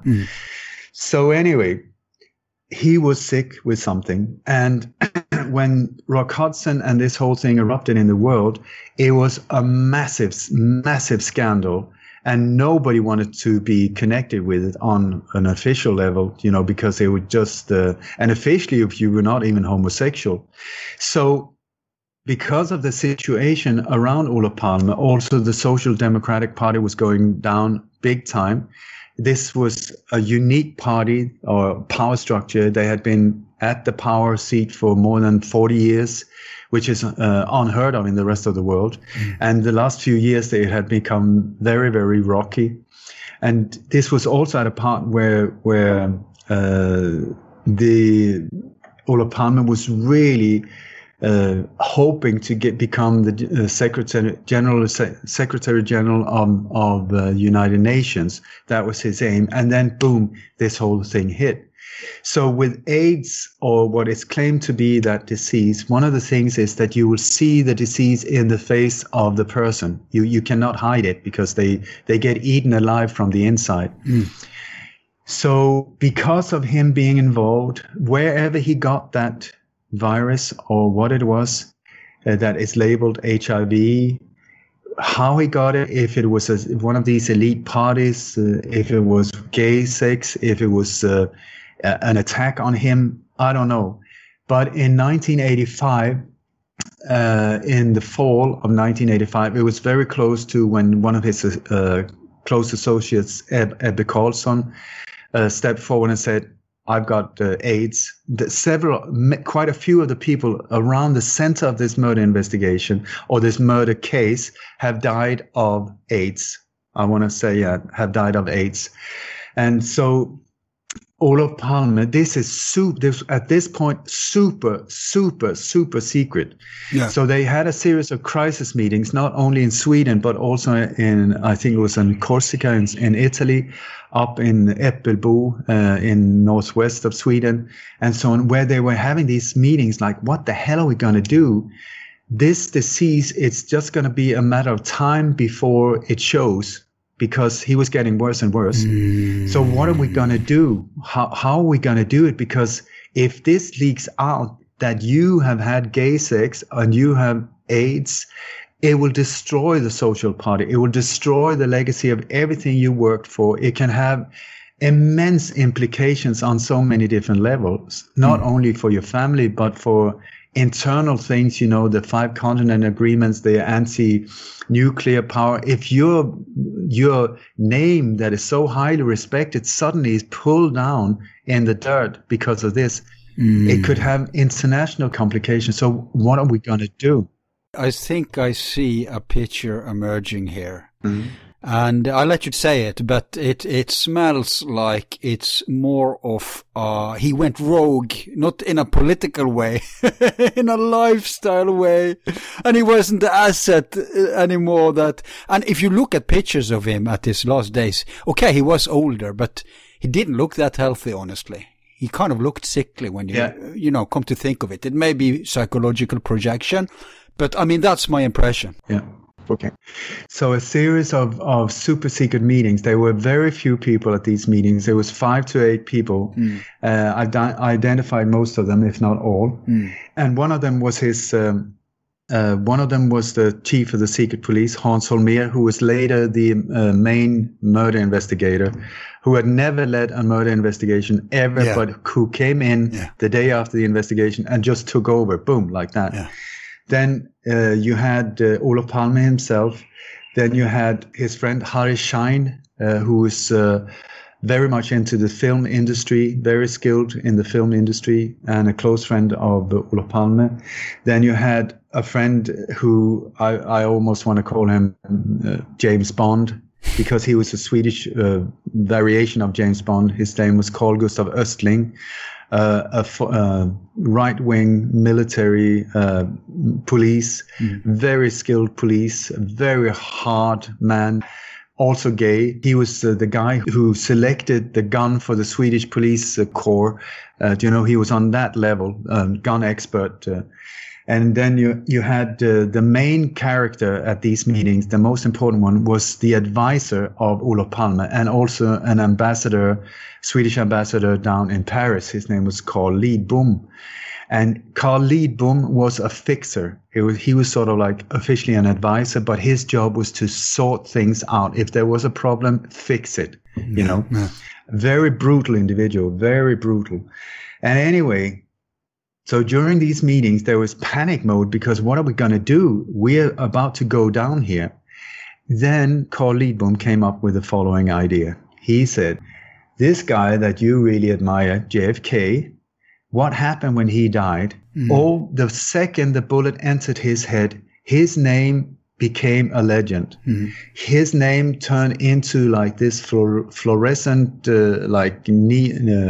neon sign with white wings that could never be criticized or touched or whatever. How about you got two options? Either you step forward, you tell the official story, you tell the truth, you say, okay, guys, I'm very sorry. I had gay sex. I've been with underage kids. I've been having multiple affairs with women around that. I've been involved with this. I've been involved with that. I'm part of the illegal drugs trading and arms trading and all of the, imagine how that would have and the impact on his family. Option two, what about if we stage an assassination? We stage an assassination. And instead of what happens is, instead of you getting killed, we have a double that officially gets shot. There are two ambulances. One takes the double to the hospital where he officially dies. The other one brings you to the airport where you are taken down in a private jet to the south of Europe, where you are then being hidden in, moved around between castles of the elite, where you're being given the absolute best treatment ever, where your mistresses and your family can come and visit you. You will live a life in luxury. Whatever time you got left, if we can find a cure, if we cannot find, you will have the best possible life ever. And your name will be forever in neon lights. You will become a legend, and everything will stay intact. What do you choose? And so it's not difficult to understand why option two was chosen. If they're martyring him, are you saying that they let him in on that plan? Yeah. Wow. But he was not to get killed. A double was going to get killed. Okay. There was two ambulances. He was to be taken out with an ambulance and then a private jet to the south of Europe. Right. Where and then the whole official setup with the murder would continue in Sweden, but with a double. Okay, I see. So what happened after that was that once the decision was taken, the family was informed also at a meeting in a private little hut up near the Norwegian border in Äppelbo in Dalarna, where, I don't think the family was very fond of this whole thing, because it meant that they had to live the rest of their life living a lie. But what could they do? We're talking about international massive politics, blah, blah, blah. But only a handful of people was informed about this. And it was so important that the secret never would leak out. Okay, because that could cause incredible implications. So anyway, from that day on, once Olof Palme decided, yes, this is what I'm going to do, his main focus was to create the legacy, the legend. So from that point on, and you can read that in many memoirs of people that were around him, they said suddenly he was like so bizarre. He was so emotional. He was crying. Sometimes he was saying, other times he was sitting playing his flute. He was not engaged at all in politics. He said, I don't care. Do whatever you want. You decide. I don't care. He was also seen many times very late at the Rosenbad, the government buildings. I think he was there destroying documents, all the bad stuff he had been involved in, cleaning up, He had also a special little team that was helping him do that as well, called SAPO, not SEPO. It's been confirmed now afterwards that they were cleaning up, document files and libraries and everything where they could find tracks of what would not serve as part of the legend. But it was a very close, tight operation. But what happened also was that suddenly he started working against the elite that he used to be part of. So he stopped like big gunpowder transports to illegal gun transports that were going through the former Eastern Bloc, East Germany, but to be going towards the war Iran-Iraq. He stopped that, which was like, what the hell? So the elite were like, what's going on with this guy? He was making all kinds of decisions. Earlier on, he had done with the North Sea oil, giving up the Swedish rights, giving it to you, all kinds of things where he was like, where's his loyalty? And then you had the whole thing about the nuclear-free zone, that he was trying to force through, meaning that suddenly that would make, the U.S. atomic submarines illegal in the Baltic Sea. It was causing mayhem around him. Because he was suddenly going against his former employers and nobody understood why. Yeah, but did they end up actually adhering to that plan, or did they double cross him and actually take him out? Okay, and this is where I need to continue. Yeah. So what happened was that while he was spending the last 4 or 5 months of his life preparing for the legend, the people around him, nobody understood what was going on. They felt, my God, he's got mentally ill. He's gone. Nobody understood. And this was causing massive panic among the elites. So there was a series of crisis meetings in Wiltshire in England, where people from NATO, where people from stay behind movements, like Gladio movements, also some big businessmen on a very high level. You had all kinds of people from intelligence agencies, CIA, Mossad. These people worked side by side many times. MI6 was there. You had the chief of the Norwegian Stay Behind movement was also at these meetings. You had the the chief in command of the Swedish military was also there at these meetings. All of our files are free and will remain free. If you like the show, you can show support by donating $1 to help with expenses. Just use the PayPal link on our website, YouTube channel, or Facebook page. Thanks.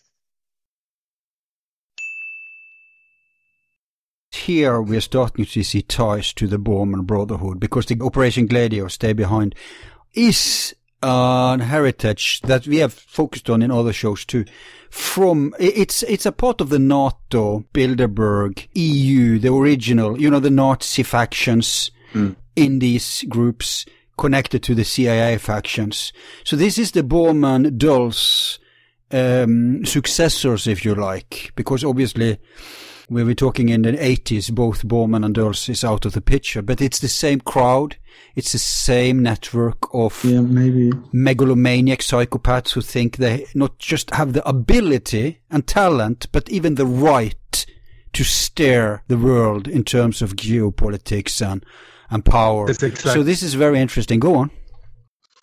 Exactly like you say, the Gladio is NATO's ghost army, but NATO is a creation of these power structures. So it's like the more you start digging into these things, you will see that so often it's the same force behind it. It just comes out in different levels, different tools on a street level, the way they deal with the problem. Anyway, so there was these series of meetings in Wiltshire, England. And I believe that it was in the mansion of Erik Penser, who's the owner of Bofors, who was the owner of Bofors. And it went under the name of Yggdrasil, which is the tree of life in the Nordic former thing. And the whole thing also went under the name of Operation Tree, also because Palme's name was Palm. Many American people or English-speaking people, they don't say Olof Palme, they say Olof Palm. Right. So anyway, at these meetings in Wiltshire, there was a massive concern about what was going on here. And I have documents from these meetings, cosmic top secret documents from these meetings that have leaked out. And what was made there was a decision made to take him out before he caused more chaos, because nobody understood what was going on. Okay, this false flag expert, what's his name again? A scholar from America. Okay. He was one of the first to point to 9/11 and stuff. He was a lot on Alex Jones' show. Just blanking on his name now. Very famous. That's so. He's Mr. False Flag guy. Okay. But anyway, I'll probably remember his name as we go. But he pointed out that you talked about patterns earlier. And he's very good at that too. And he says one of the main patterns is to hijack. It's to have one operation in play and then hijack that operation for the real thing. Like, for example, that is so true. Yeah. In 9/11, where they had they had games, military games, the same day, where they were doing this scenario, and so we often see that thing. And here, then, as I understand you so far in your narration, they originally had a plan which he was in on to retire him dramatically, making him a martyr. And now they had secret meetings behind his back even, and gonna hijack that plan and actually make it real. Am I right in following you so far? No, you're not right. Okay, let's hear it. What happened was that there was one plan to make a martyr of him, if we call that Olof Palme plan, okay, where he is totally involved. And the people involved here have no idea, it's a very, very closed circuit, that nobody can know about it. It's only a handful of people around that whole thing. Okay, so that's plan A, like the fake murder. Yeah. Then because of his behavior, Olof Palme's behavior to create the legend, then he caused a lot of chaos, so that there was a series of crisis meetings in Wiltshire, England, with NATO and all of these forces involved. Yes. Where they decide they didn't know about the fake murder planning at all. So they decided we need to take him out. We need to take him out before he destroys the whole thing. I mean, who knows what he's going to do next? Right. So NATO, if we call that NATO, so we got the fake plan fake murder and plan NATO. Okay. So NATO sends in a hit team to Sweden. But before that, a contract has been sent out by Palme and his associates, because they needed real killers on location to carry out what they thought was a real assassination. Because if Palme and his team was using people that they trusted and local people, then for someone like myself, I could have figured that out in a few years, and put all the ties together pointing at them. So what they had to do was put the contract out there on himself. He put the contract on himself. And the whole idea was to bring in a team of assassins from outside, believing that it was the real thing, because they had to believe that it was the real thing. Otherwise, there would be a big, big risk of blackmail, it can totally backfire. Absolutely. So, but the idea was that the guy that I called James Bond before, the right-wing police officer called Carl Gustav Östling, his task was to supply them with weapons, supply them with vehicles, places to live, food, all of these things.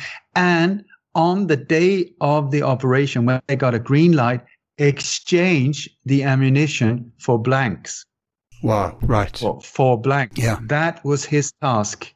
So that the assassins would think that they killed him. Even the assassins would think that they killed him.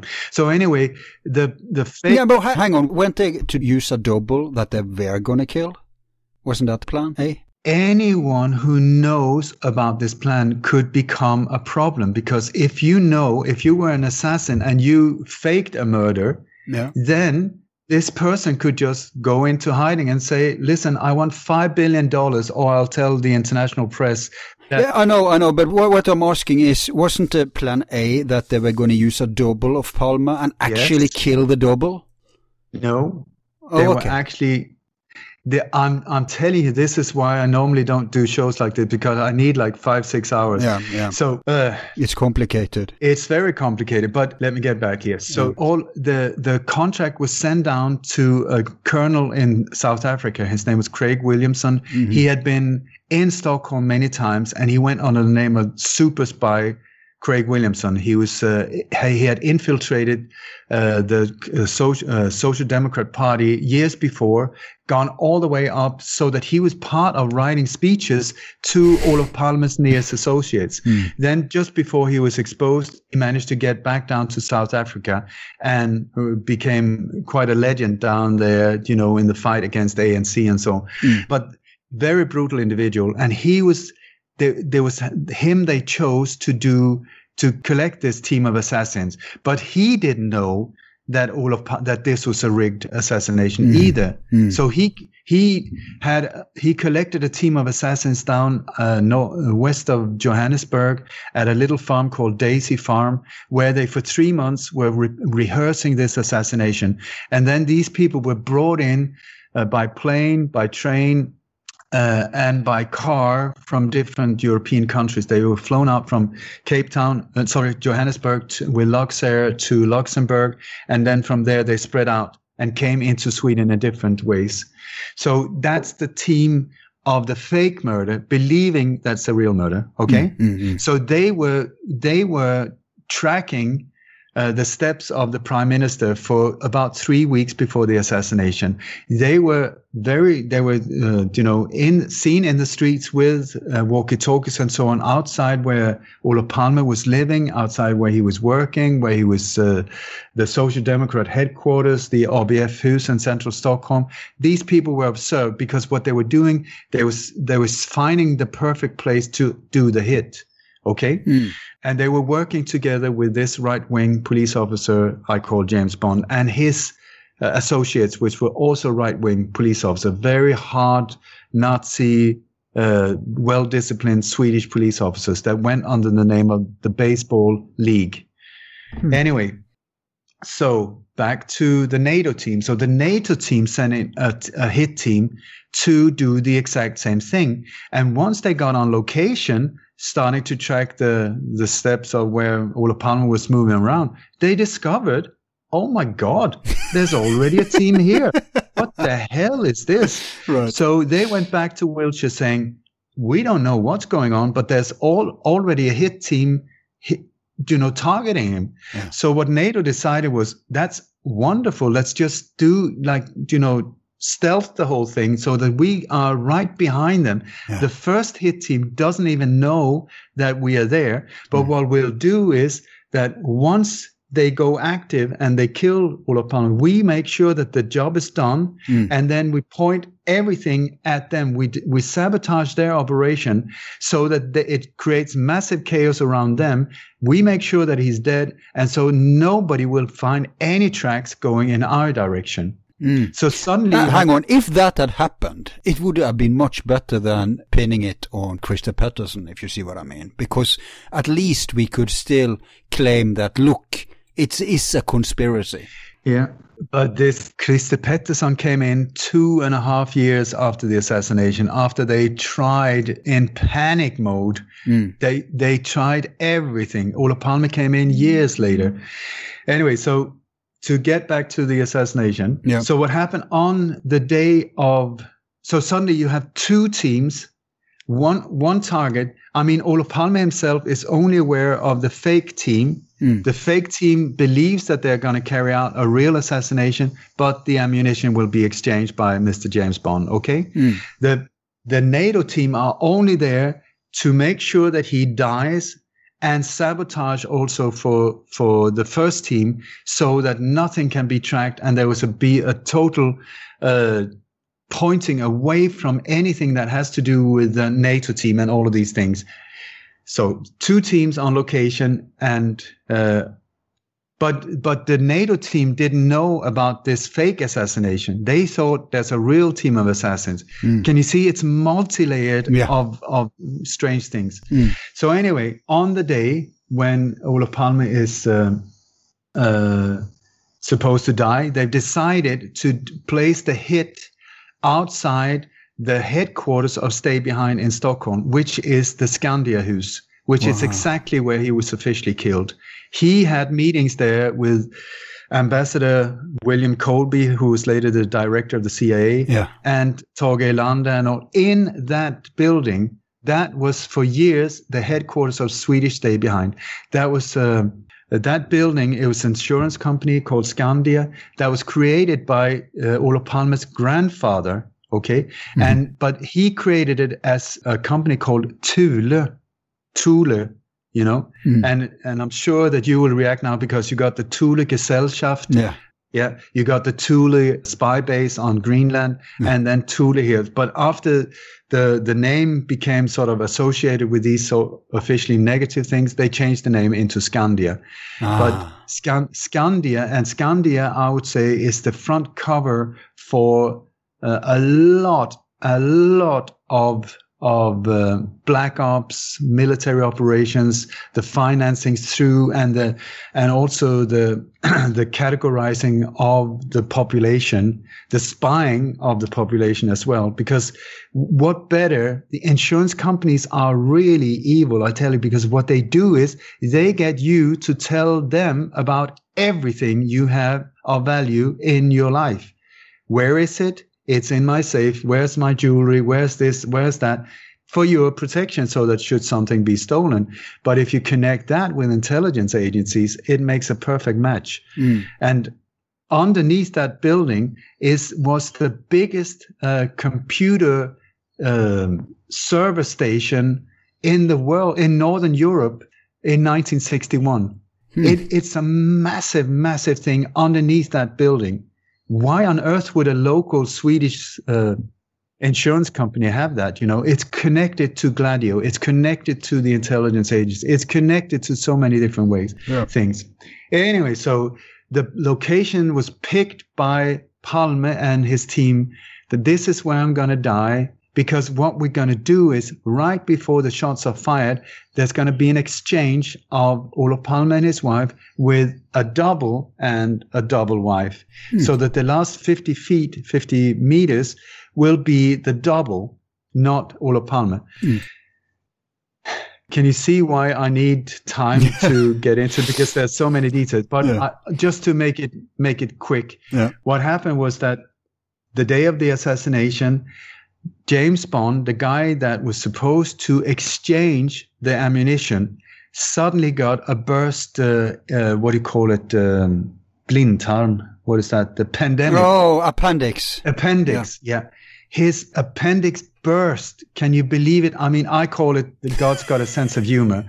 Divine providence, yeah. So what happened was he was taken in urgently and operated on. He wakes up and more or less on the operation table saying, what date is it? What time is it? And they say, well, it's the 28th of February. It's this and that. And he jumps out of the bed, still bleeding, and says, I need to go, because his job was to get there in time and exchange the ammunition, which he failed with. He didn't manage to get there in time. Wow. So, on the day of the assassination, Olof Palme went to the cinema. The last 4 calls he made before he went was all to Bilderbergers. It was Sven Asplin, one of the creators of Stay Behind in Sweden, Emma Rothschild, Björn Rosengren was another Bilderberger that he met at the cinema.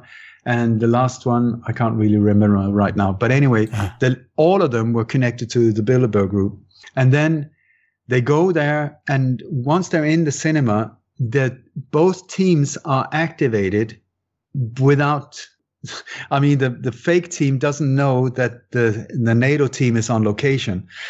This is also the perfect opportunity for a hit team to get in location, because then you got like 1.5 hour where the victim, the target, is still in one location. He's not moving. So they did that on purpose, making absolutely sure that everything would work the way they wanted it. And so after the cinema, Olof Palme and his wife comes out. They start walking, and they walk towards where he's going to be hit. When they cross the street, and they're followed by walkie-talkie men, they're alternative shooters, there's 3 escape cars. All of these things are in position here. And one of the killers, the guy that took him out, was an assassin. By then, he went under the name of, he had the code name in this operation, Abdul Qasem. Anyway, hang on, that didn't come clearly through. What was it? This was not his real name, but his code name for this operation, Abdul Qasem, was his name. They all had code names in this. Nobody knew their real identities. Right. But it was a team. It was a big team with multiple escaped cars, the whole shebang was set up, you know. Anyway, what they were not aware of, that when the Palme couple came to the entrance. Okay, you're disappearing. Hello? Yeah. Can you hear me now? There, you're back. Okay, so they came to the entrance. That's the last thing we heard. Yeah, they came to the entrance, and this is about 50 meters before where the assassin is standing waiting behind the corner of the building, you know. And there was a triangular, what do you call it, like poster structure there, a triangular one with posters on 3 sides, which would also made a perfect place for a swap, because then you can only see one side of these 3 at the same time. So you had the fake couple Palme walking towards that, and the real couple Palme came from the other direction, and then they met at this triangular poster thing where there was an exchange made, and the real couple were brought into the Skandia building, then taken out on the backside in a car, and then driven to an airport where Olof Palme was later picked up by a private jet that was borrowed from the French government, and then flown down to south of France, together with his advisor Carl Lidbom and his lover and somebody strongly connected to Gladio called Ebbe Carlsson. I'm sorry, but not his wife. Not his wife. His wife was jumped into the ambulance and then came to the hospital. She had to stay. No. Anyway, so there was an exchange made, and then the doubles went and took the last few steps to what the double had been informed was just a film set, you know, that they were doing this film drill. It was actually called a drill.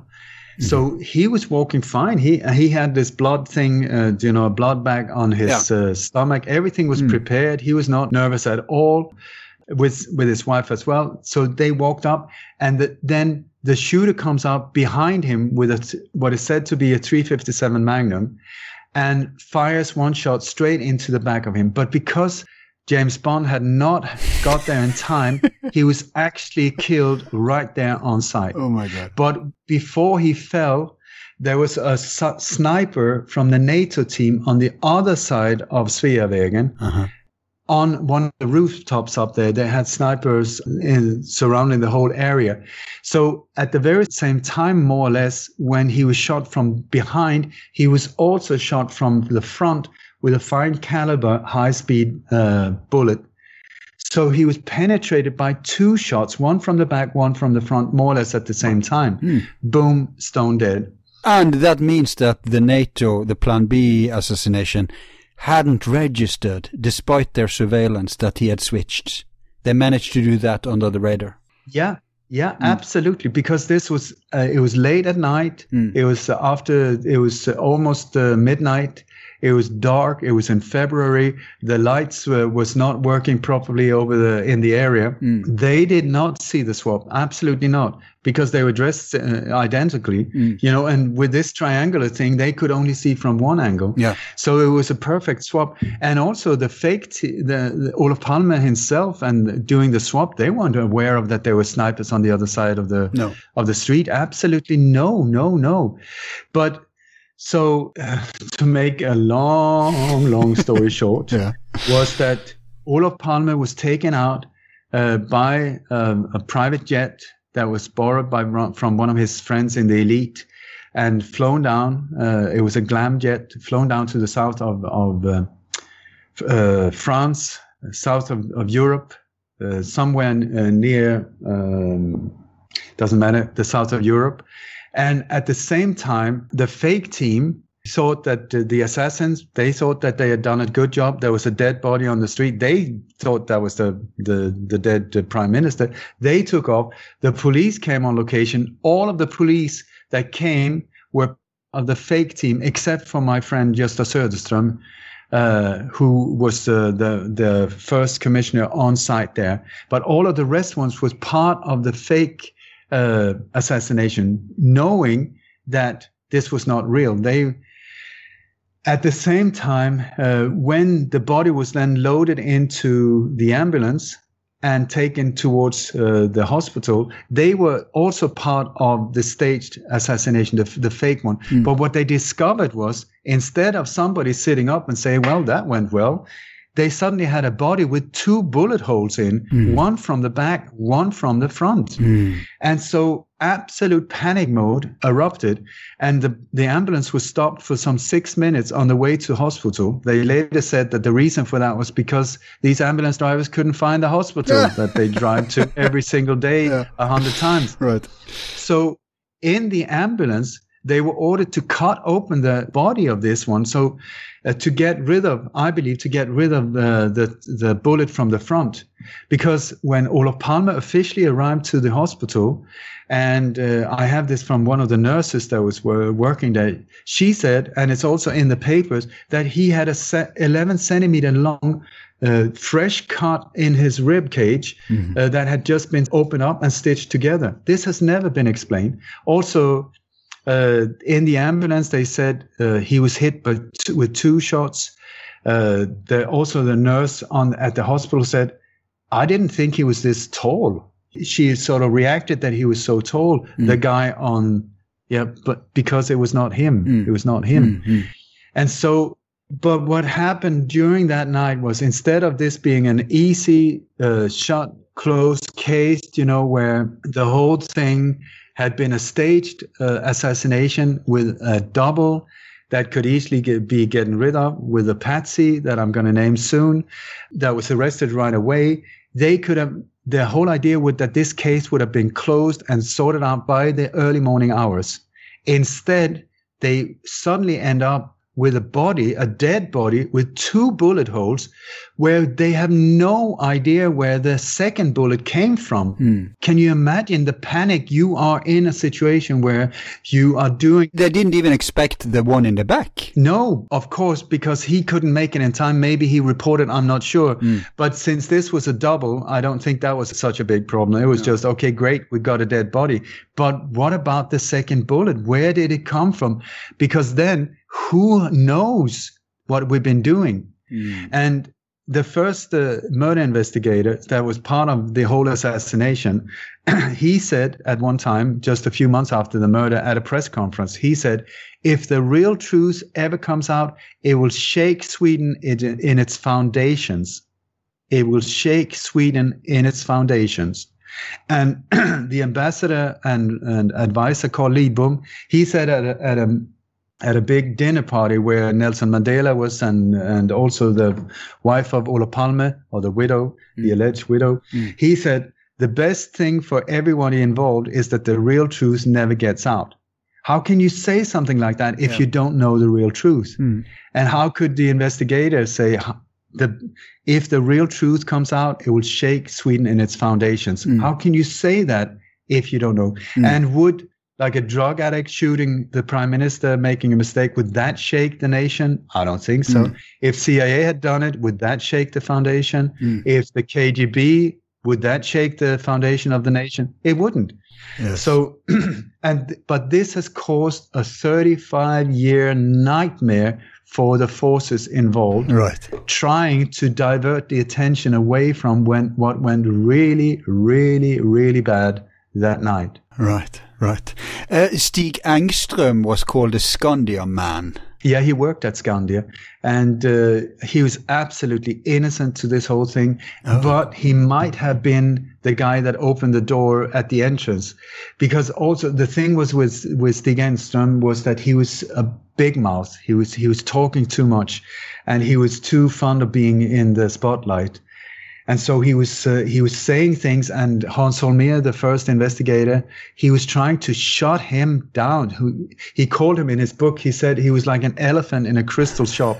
Like he was moving around, doing stuff, saying stuff where it was just like, shut up, shut up, shut up. But he didn't. And then he ended up dead instead. So who did they, you said you were going to get back to the Patsy. Who ended up as, who was intended as the Patsy? Was it always Christer Pettersson? No. Christer Pettersson came years later. Oh. Do you know, this is a very, very bizarre one. I just need to remind myself of his name. Josef, not Mengele. Yeah, but we are almost there. Hang on 2 seconds. Okay. Josef Schnitt. So he came years later. Huh. Oh my God. Yeah. Okay. So the first one they tried to nail it on was not the one that had been planned. The one that they had planned to be the patsy for this whole thing was a man called Josef Fritzl. Is that a name that resonates with you? Oh my God, we know him. You know him, yeah, but you didn't know him at that time at all. Wow. You know him now because there was an incredible scandal that erupted that where he was... it turned out that he had held his daughter kept imprisoned in his own cellar basement for 24 years. I think that he had multiple kids with her and so on. He was called the monster from something like that. Yeah. The monster Josef Fritzl. He was on location that night in Stockholm being directed around by these people. How do I know this? I know it because of Hans Holmér, the first investigators, his own book, he's talking about that. But he doesn't name him as Josef Fritzl. He called him the mad Austrian guy. And so he was the guy that they had set up to be nailed for this one. So he was standing waiting not far from the site of the assassination, waiting to be picked up by a police car. He didn't know what he was involved in. I don't think so at all. And I think the reason why they chose him, I believe, was because of this scandal of him having his daughter in the basement. Because he was... So they could use that against him. Yeah. To keep him quiet, at least until... they take him out. The court case or they take him out or whatever. Yeah. Because he was also manufacturing passports for Mossad and other intelligence agencies. He was involved in a lot of shady stuff. So I think they had him by the balls, and he looked the deal. He looked perfect as one of these individuals. So also they had him made, in his name, there was a death threat made against Olof Palme the day before his death. So that they would say, oh, he threatened him here and then he killed him there. So instead of him being picked up by this police car, the NATO team, the police car that should pick him up was part of the fake assassination. But the NATO team had a police car that they hijacked and came and was standing talking to the guy at the exact time when the other car was coming to pick him up. So that they gave him perfect alibi by a police car standing there, but it was not the police that they wanted. It absolutely messed the whole thing up. So they couldn't use him at all. And that is where the whole hunt for a killer started, and which made it really, really, really complicated for them. So the first one they went for was Victor Gunnarsson, the so-called 33-year-old, who was taken in, who is some person that I'm still trying to figure out who he was, but I think he was involved in the Gladio network somehow on a distance around this whole thing, involved, knowing about certain details. But anyway, he, after he was released, when they couldn't nail him, he left Sweden and he went to the US, where he was later found dead, assassinated, naked in the forest, assassinated, exactly. Then you had, they were trying to nail PKK for it, and then, which was bizarre because PKK, which was the Kurdistan freedom movement, was the only one that was backing them in the world was Olof Palme. So exactly. Why on earth would they kill him? But there you go, the logic of these forces. And then several years later, they tried, many people, including my brother, was interrogated. I mean, I don't know how many hundreds. Your brother? Yeah, but he has also like a, well, he would fit perfectly had he had a violent background. Thank God he did not. But the police drove about 600 kilometers to come and interrogate him. Jesus. Anyway, but there were many people interrogated where they were trying to. So this case is personal for you, actually. Yeah, no, I don't want to say that. No. Well, no. Had they taken him, that's a different case. But no. Yeah, sure. But anyway, so in '88 they finally came up with Christer Pettersson, and this is a guy with a perfect alibi. You know, at the time of the assassination, he was seen sleeping, so drunk, in a subway car way north of Stockholm, and the witness that saw him there was a vicar.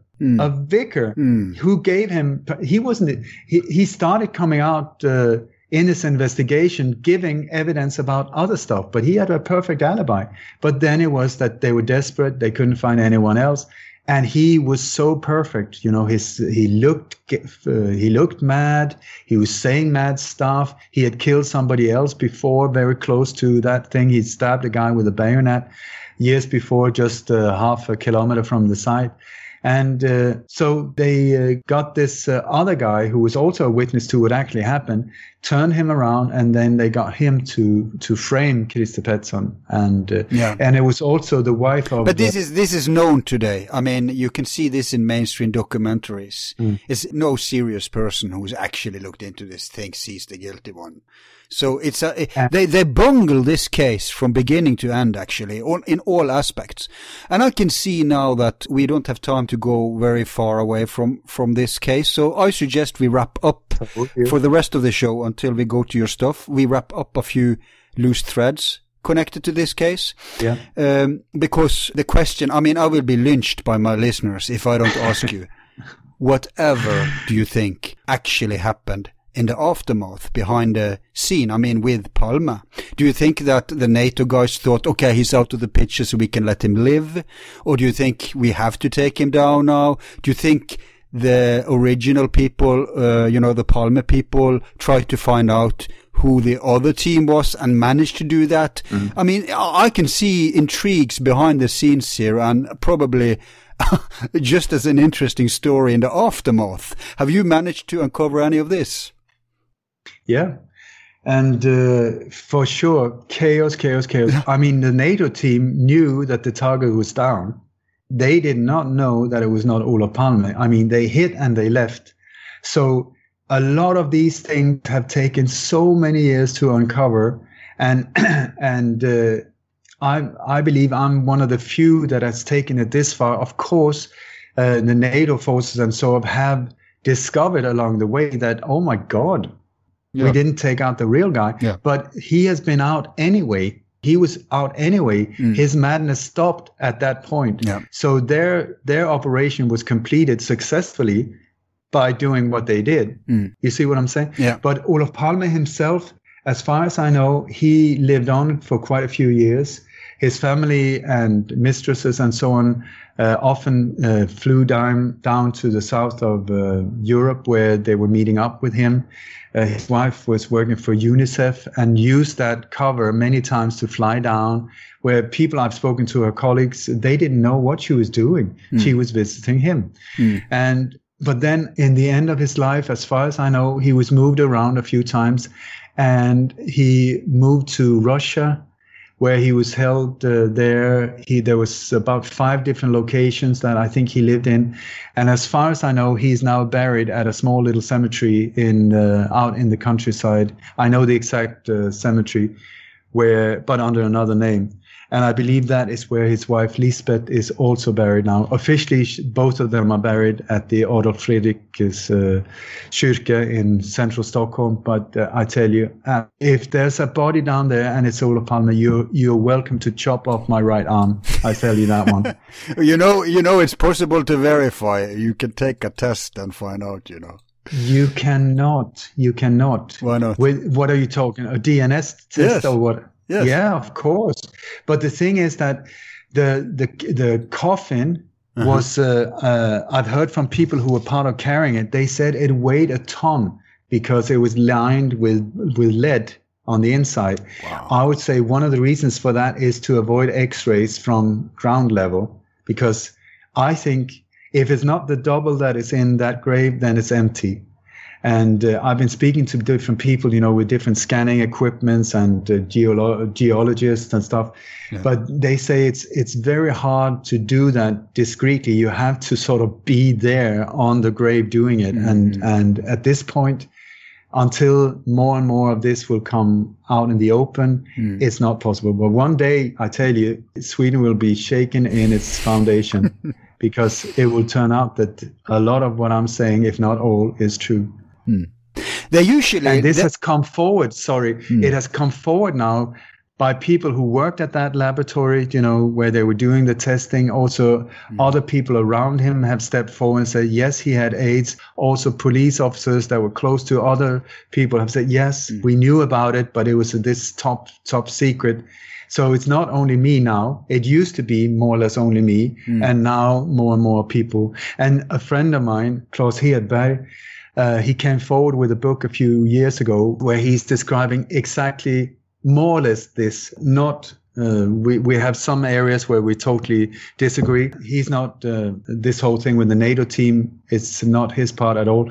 But around him being sick and that thing, and he stepped forward with that, and now suddenly it has become a well-known theory in Sweden. Before that, when I mentioned these things, oh my God, it was just like, so I'm very grateful that after all of these years, he really opened the door for that. Yeah, that's vindication. Yeah, but vindication, whatever, I just want the truth to come out there. Yeah. But it is frustrating when you're sitting with so much information and then it's just being totally neglected or just like with you. Like I said, it's only a few years ago that I started doing Swedish interviews. I've done almost 1,000 internationally, and you would think that some people would be interested, and I've been touring in Sweden. I've been doing, now suddenly, boom, Sweden is exploding. It's fantastic. But let's hope the same happens in Norway. But the saying, you never become prophet in your own country. So there you go. Yeah. Listen, I would very much like to say also that when it comes to Norway, you have been heavily, heavily, heavily hit by these dark forces as well, where this beautiful nation of yours have been hijacked by very dark elements. Yeah, you know what? That's such a contemporary case, and it's much more on the radar of people. So I suggest we have another show just on that. For sure. Because I haven't seen any credible... I tried to find out. Is there any intelligent conspiracy analysis of this? And I mostly found retarded stuff and people who weren't properly informed. Okay. But you are close I mean, I expect a different level of quality from you, so I'm so interested in hearing your take on that case. But to wrap up, you want to comment? No, this is exactly what I wanted to say. Is I've done one presentation at the Open Mind Conference in Copenhagen called "When Terror Struck Norway." That I stand 100% by what is in that presentation, and it is mind-blowing, to say the least.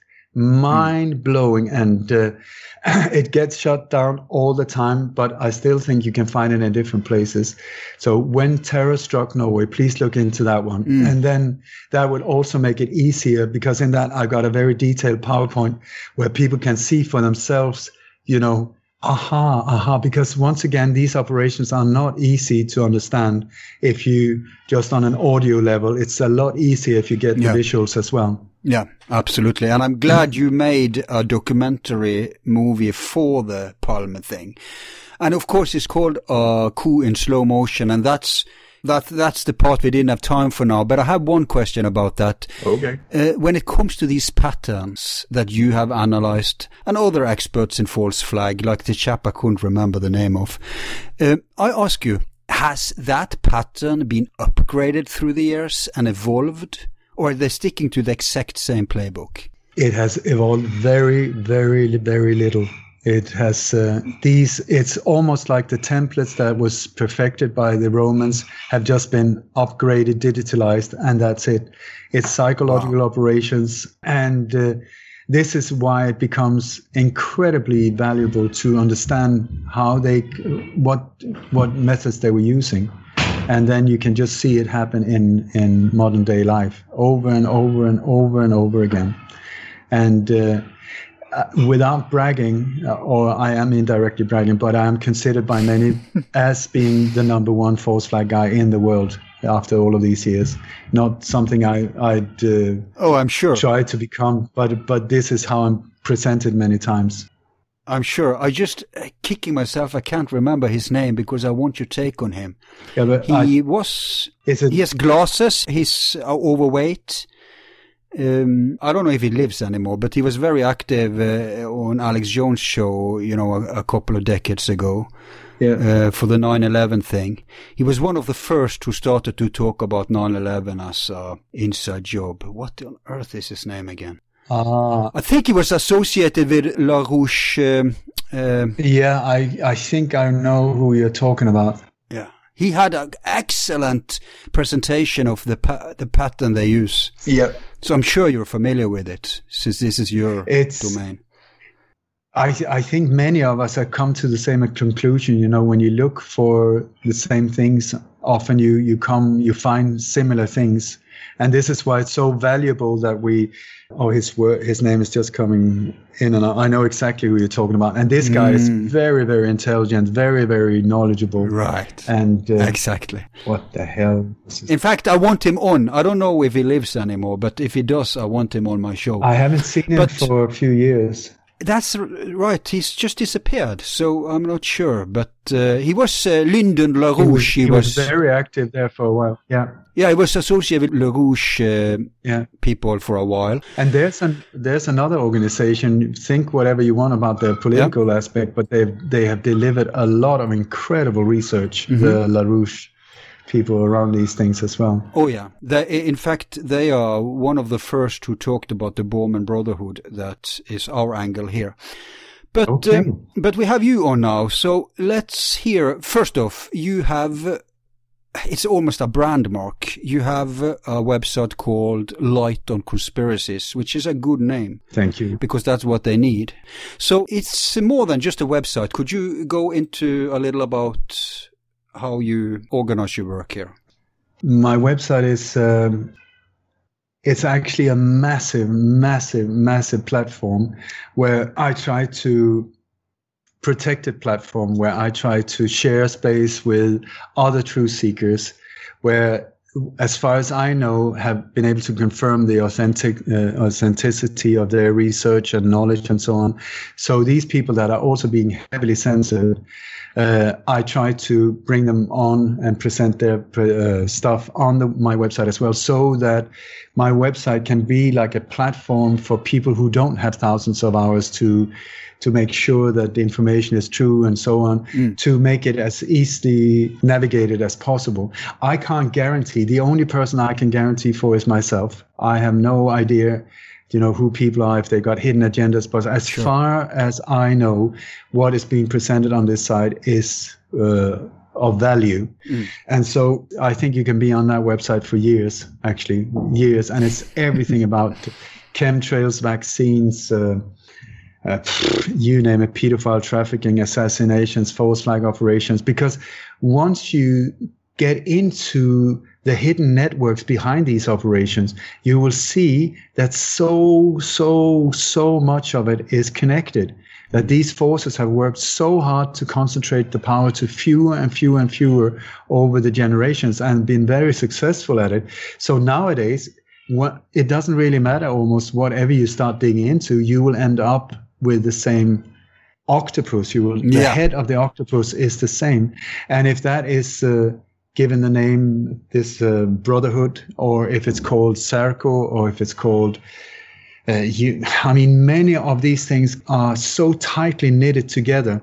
And so, is it the Jesuits? Yes. Is it the CIA? Yes. Is it the Mossad? Yes. Is it the, the answer is yes. But they're so intertangled into each other, a web of lies and smoke and mirrors and labyrinths. And so it's very, very hard. At the same time, once you start identifying these individuals and forces, you will see them coming back over and over and over again. Same players. And ultimately, what we're up against is evil. It's to simplify the whole thing. We're up against evil. And in my world, that is so not okay. So I would do everything in my power and my life and my spirit to transcend this madness. Yeah, because you do have a spiritual perspective too, personally, right? Yep. I know that because I've looked up your books. So you're into Raja Yoga or something? Yeah, Raja Yoga is the science of the mind. It's not a religion. It's sort of like a 5,000-year-old manual, or over 5,000 years this has been perfected, a manual over the human mind, how to deal with it, how to cope with it, how to make it your servant instead of you being the slave under it. And so yes, Raja Yoga has been very important to me. And the spiritual... Yeah, I was just going to say, I think it's so important because I see many people. I think that's one of the reasons you are still a balanced earthly guy, because many people lose themselves when they go down this rabbit hole of darkness. Yeah. And they become, if they don't lose themselves, they become consumed by it, sickly, negative, diseased. Yeah. It's horrible. It can destroy people. Yeah. Because who wants to know that, you live in hell? So I kudos you for having that anchor, that spiritual anchor, and I recommend everyone to find their own path. There you go. In order to balance the outer darkness with the inner light, if you see what I mean. Yeah. And the thing is, I don't live in hell at all. I live in a fantastic, beautiful, beautiful place with a dark little force that is trying to scare the living bejesus out of us. But it's a tiny dot of horrible, stinky darkness. But because of us being so lame and so involved with our own desires and our own lives that we don't care about really what's going on around us, we've let this tiny little dot of dark, smelly stuff to take over our lives. So what we need to do is expose it. It's just like a cancer growth in your body. Your body can look perfectly healthy, but if there's a cancer growth in there and you don't expose it, it will lead to your own destruction in the end.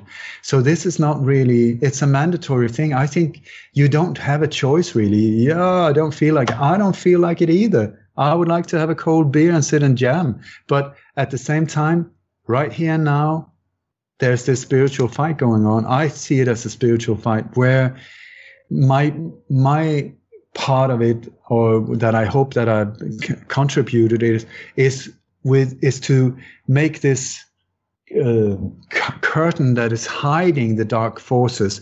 I'm trying to make it more and more transparent so that people can see through it, see that these massive big powers that all the time tell you, you have no chance, you're weak, you're worthless, you're useless, and you need us to protect you. The more I expose, the more transparent it becomes. You will see that behind these are a tiny few super psychopaths who are drowning in their own desires, who are like driven by their own paranoia and greed and all kinds of weird, bizarre stuff that I don't understand. But the thing is, once we understand that it's not true, it's an illusion. All of this evil, so much of it is an illusion. What we're being told is not true. So let the truth set us free. Yeah, and I think one of the most important understandings we can have by exposing these rotten plots that they've been playing with, at least since the Second World War, is that the world could be the paradise it is made for. Yeah. And people don't realize that. People don't trust other people, and the virus is the ultimate end game for that, because psychologically people have been conditioned now to think that other people are crazy, dangerous, blah, blah, blah, fear. Yeah. And now even materially, I can't even hug people. I have to be away from people. So, it's horrible. But let's go down that road next time. I want to focus more on your work. You have a podcast, I discovered. Yeah. Tell us about that. I have done everything I can for so many years. It's 40 years of my life now. So I had a podcast. I've had what it calls Ola's Daylights, where I do like 1 or 2 a week, where I try to empower people. I've been touring in 15 different countries as a one-man band. I've done almost 1,000 international interviews in I don't know how many different countries. I've written 4 or 5 books, something like that. Some of them on how to deal with your mind. One is called Remind Me, on how to deal with these dark forces, how to deal with life, how to not let you become control of fear. Instead, let fear become your friend, and learn how to surf these waves and have fun in life instead. Because we live in this beautiful, beautiful universe that is meant to be enjoyed, and here we are in a horror movie. What the hell? We need to shake out and come on and find out, is it really true? That's the main thing. Is what I'm being told really true? If it's not, is there any reason for me to be afraid? And I would like to suggest that so many of the things that we're being told through media and through governments are there to control you. Governmente, it's Latin and it means control the mind. Mind control is the name of the game. You got regering in Norwegian as well, regering and Norwegian, all the Scandinavian, German languages. It means rulers. They're not there. I am not their servant, I tell you that. So I don't even listen to them. I break every law I feel like, because the law that counts for me is the law of the heart. That is the one I follow. The law of humanity, love, compassion, caring, that one. The other ones that are there to control me, sorry, I do not accept them. And by the way, the guy we couldn't remember the name, finally tracked him down, Webster Tarpley, of course. Oh, come on. Sorry, Webster. Yeah, right. Sorry. Exactly. No, but he is a very, very well-researched individual. Very well. Not many of those around. No. Not at all. Now, people can support you by getting your books. Of course, you have a book called Coup d'etat in slow motion, right? Yeah, Coup d'etat in slow motion, or if you want it in Swedish, it's Statskupp i slow motion, or in German, it's in German as well. It's 2 parts, but please understand, it's one book, but it's only because it's almost 900 pages or some more than that.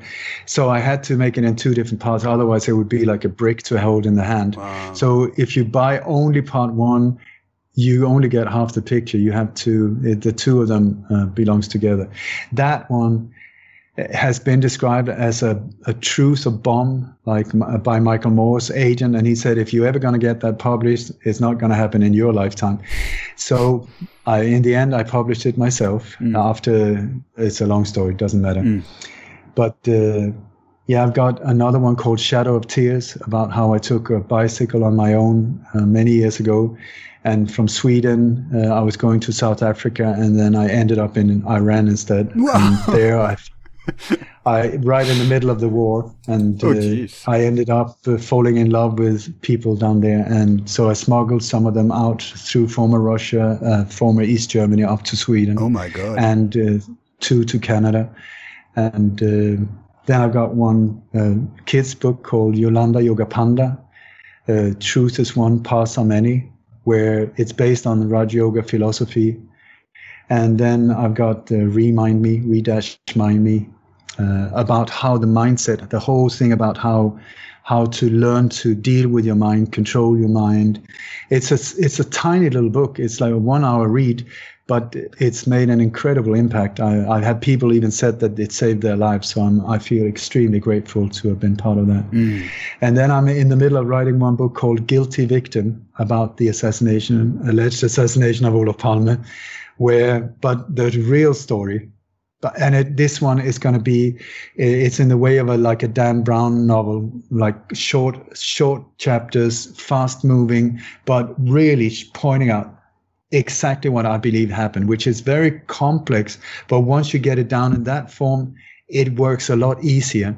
And I'm involved also with people. I've been trying to get it made as a TV series. I'm also having dealings with Netflix that has led absolutely nowhere in so far. But I hope one day that there will be a breakthrough. No, hang on. The boss of Netflix, she's a part of the national security state. I know that. The new boss. So that's probably why. I know. Yeah.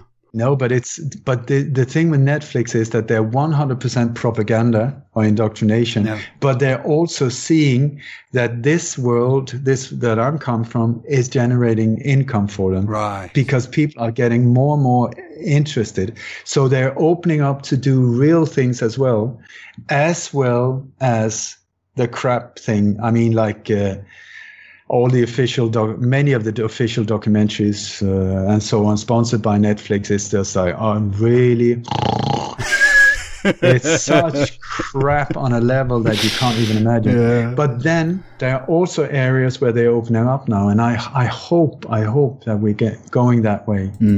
So I want to continue just saying also that I've been down in Holland and with some people down there who comes from the TV industry before, and with the knowledge and the technology from that.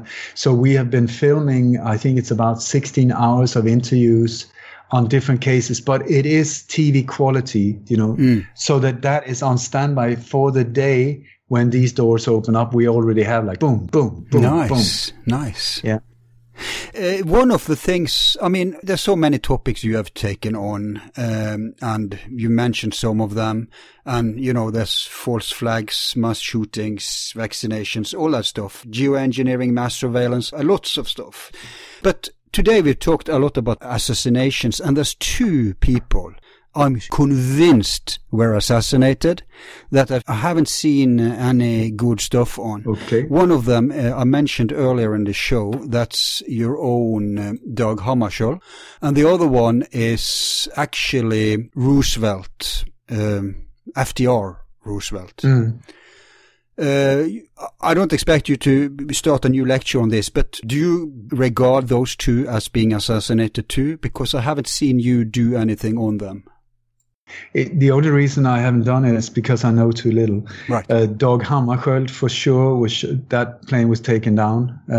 That I know for sure. And Roosevelt, there's a lot of rumors that he was also put to an end, not a natural way of dying, as far as I know. And I'll tell you who. It's the same guys who took out JFK. It's the Dulles people. So well, Dulles is in the background of so much. I mean, if you see Bush Senior, the Dulles brothers, these ones are so involved in. It's on a level that is ridiculously high.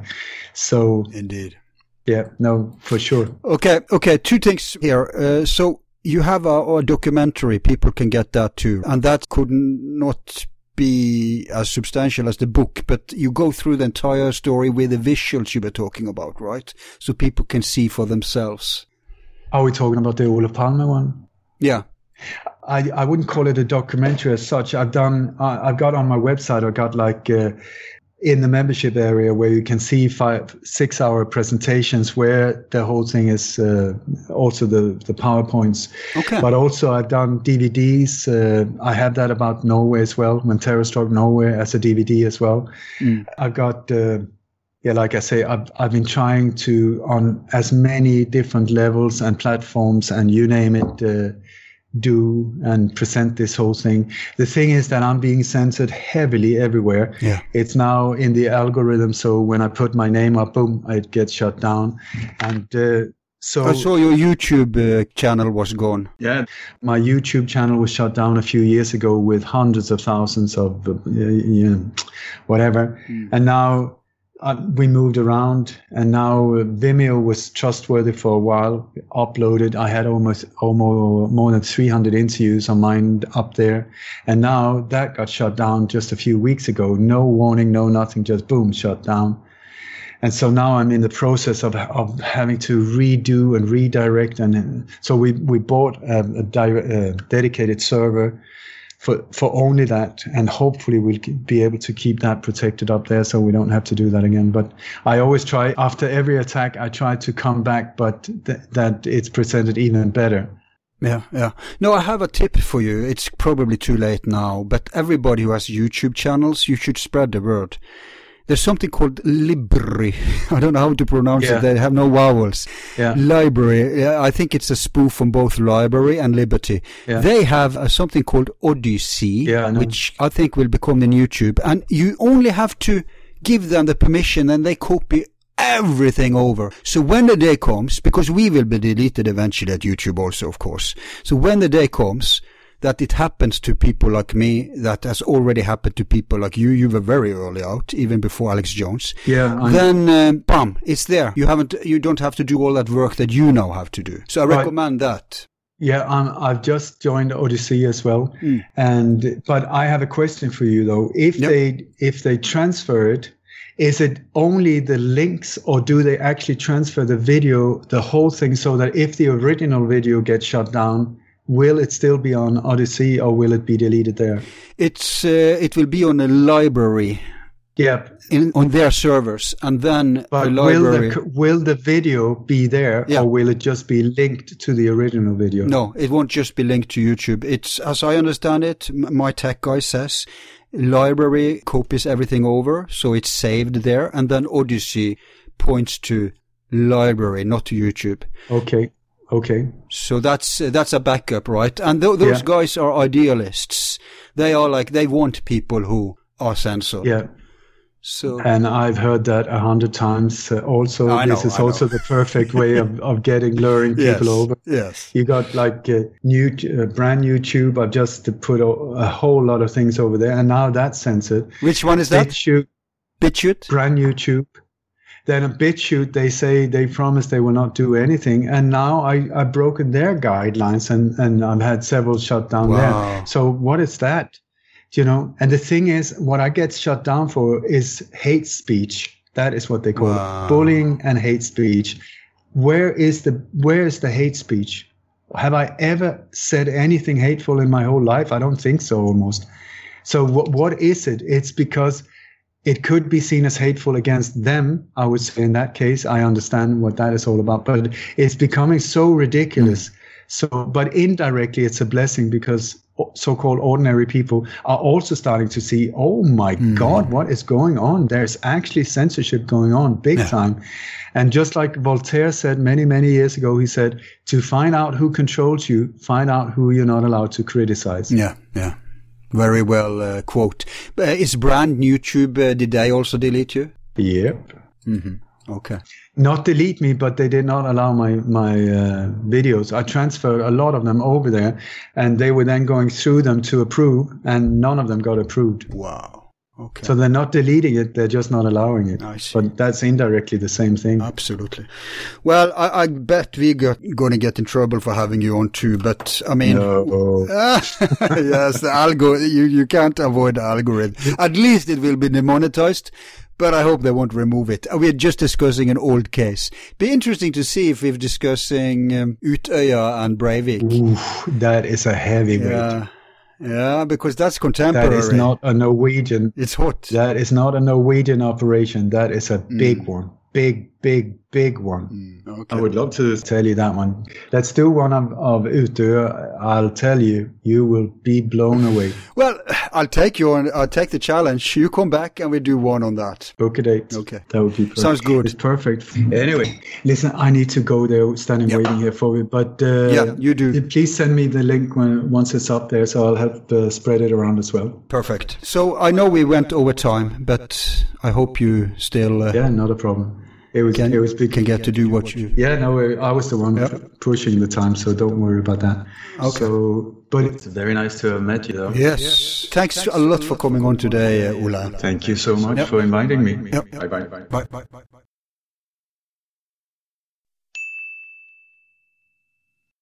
And there you have it. We're going to go more into the deep state stuff. We didn't have so much time today to muse around the overlaying bigger picture and the cabal. We will do that more in the next show when we focus on the Breivik massacre at Utøya. Then we'll have time also to go into these things. And remember, I'm not convinced about that actually being an op.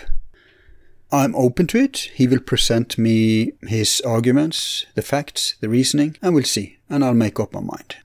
And of course, that's how it has to be, because that's what our show is all about, right? I'm not trying to shovel down your throat a specific standpoint. I'm not into shaping your opinions. What we're about is the old school, almost anachronistic approach of presenting facts, presenting information so you can make up your own mind. Almost lost in this culture today of propaganda, indoctrination, emotions, opinionating. Very anti-intellectual. But since you have come to the forum, you know, whatever is presented to you is for your consideration. Something you will agree with, some you will disagree with. There's a whole range of stuff there, and that's how it has to be. So I will be in the same position when Ole comes back. So it's not about agreeing about everything, it's about being informed. I mean, often we shouldn't take a standpoint because we lack. I only take standpoints when I'm absolutely convinced. Otherwise, I suspend judgment, but I consider. And I think many of you share that same sound attitude. And come here for info that may or may not be paradigm expanding. You know, the deletion of Ole's channels made me thinking that we may also be gone eventually.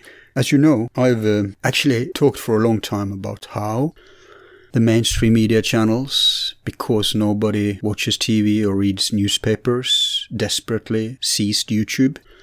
So that, because this isn't a meritocracy, this isn't like a free market. It's all about control. So they seized YouTube as the biggest online platform and competitor for people's attention to what they themselves spew out. But that's not enough. It's not enough that those cartels owning the media corporations now also owns YouTube and of course all the big social media platforms and also the companies advertising on these places. No, that's not enough. Remember when they took out, when they started the demonetization, the excuse was the completely foolish example of some extremist channel nobody was watching had one mainstream ad on it, and then the hysteria and the fake outrage and the campaign in media against it. So YouTube, under their new owners, so it wasn't like YouTube was under siege, same people implemented the full demonetization of all independent channels overnight. And this is their plan, and it looks like it's working actually. to make YouTube force us to still watch the old stream by cleansing independent media. Now, that's not enough. It's not just that they are taking the biggest non-mainstream platform out there and try to survive by that. No, they're also going after potential alternatives. I'm sure you heard about many independent media and social media platforms being taken down, like what was it? It's called a Twitter alternative. And it's completely unfair. It's completely fabricated. It's so rigged and disgusting. And now they're coming after Odysee. We mentioned that in a show today. And I think the reason is that Odysee is the biggest threat to YouTube in terms of becoming a new tube. And so that's why they're going after them. Go to Odysee and check it out. They're informing about it there. So they get their people in the state to sue them. And also, while the mainstream media also makes hit pieces on them, and they're actually going after both cryptocurrency and Odysee at the same time. So I don't know if they will survive it, but per today, we are present with everything on YouTube. We also have on Odysee. And we also have all the audio versions of our shows in all the podcast platforms. So do me a favor. If you like the show, not just subscribe on YouTube, which obviously is an advantage to us if you do, but also get your ass over to Odysee and whichever podcast platform you prefer and sub to us at both those places. Because one day we will be gone overnight and most people won't even notice it. Maybe half a year after you will think, Forum Borealis, haven't heard from them in a while. And if you look us up at YouTube, you won't find us. So I suspect that is in the cards for us. And so if we can get as many as possible of our 40,000 YouTube subscribers over to the backup Odysee and to podcast, we're good.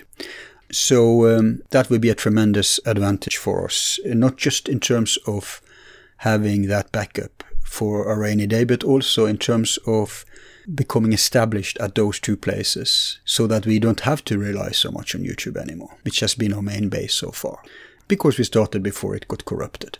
So that's it. Thanks for listening, for your support, and to my team. I've been your host Al, sincerely signing off. Peace easy.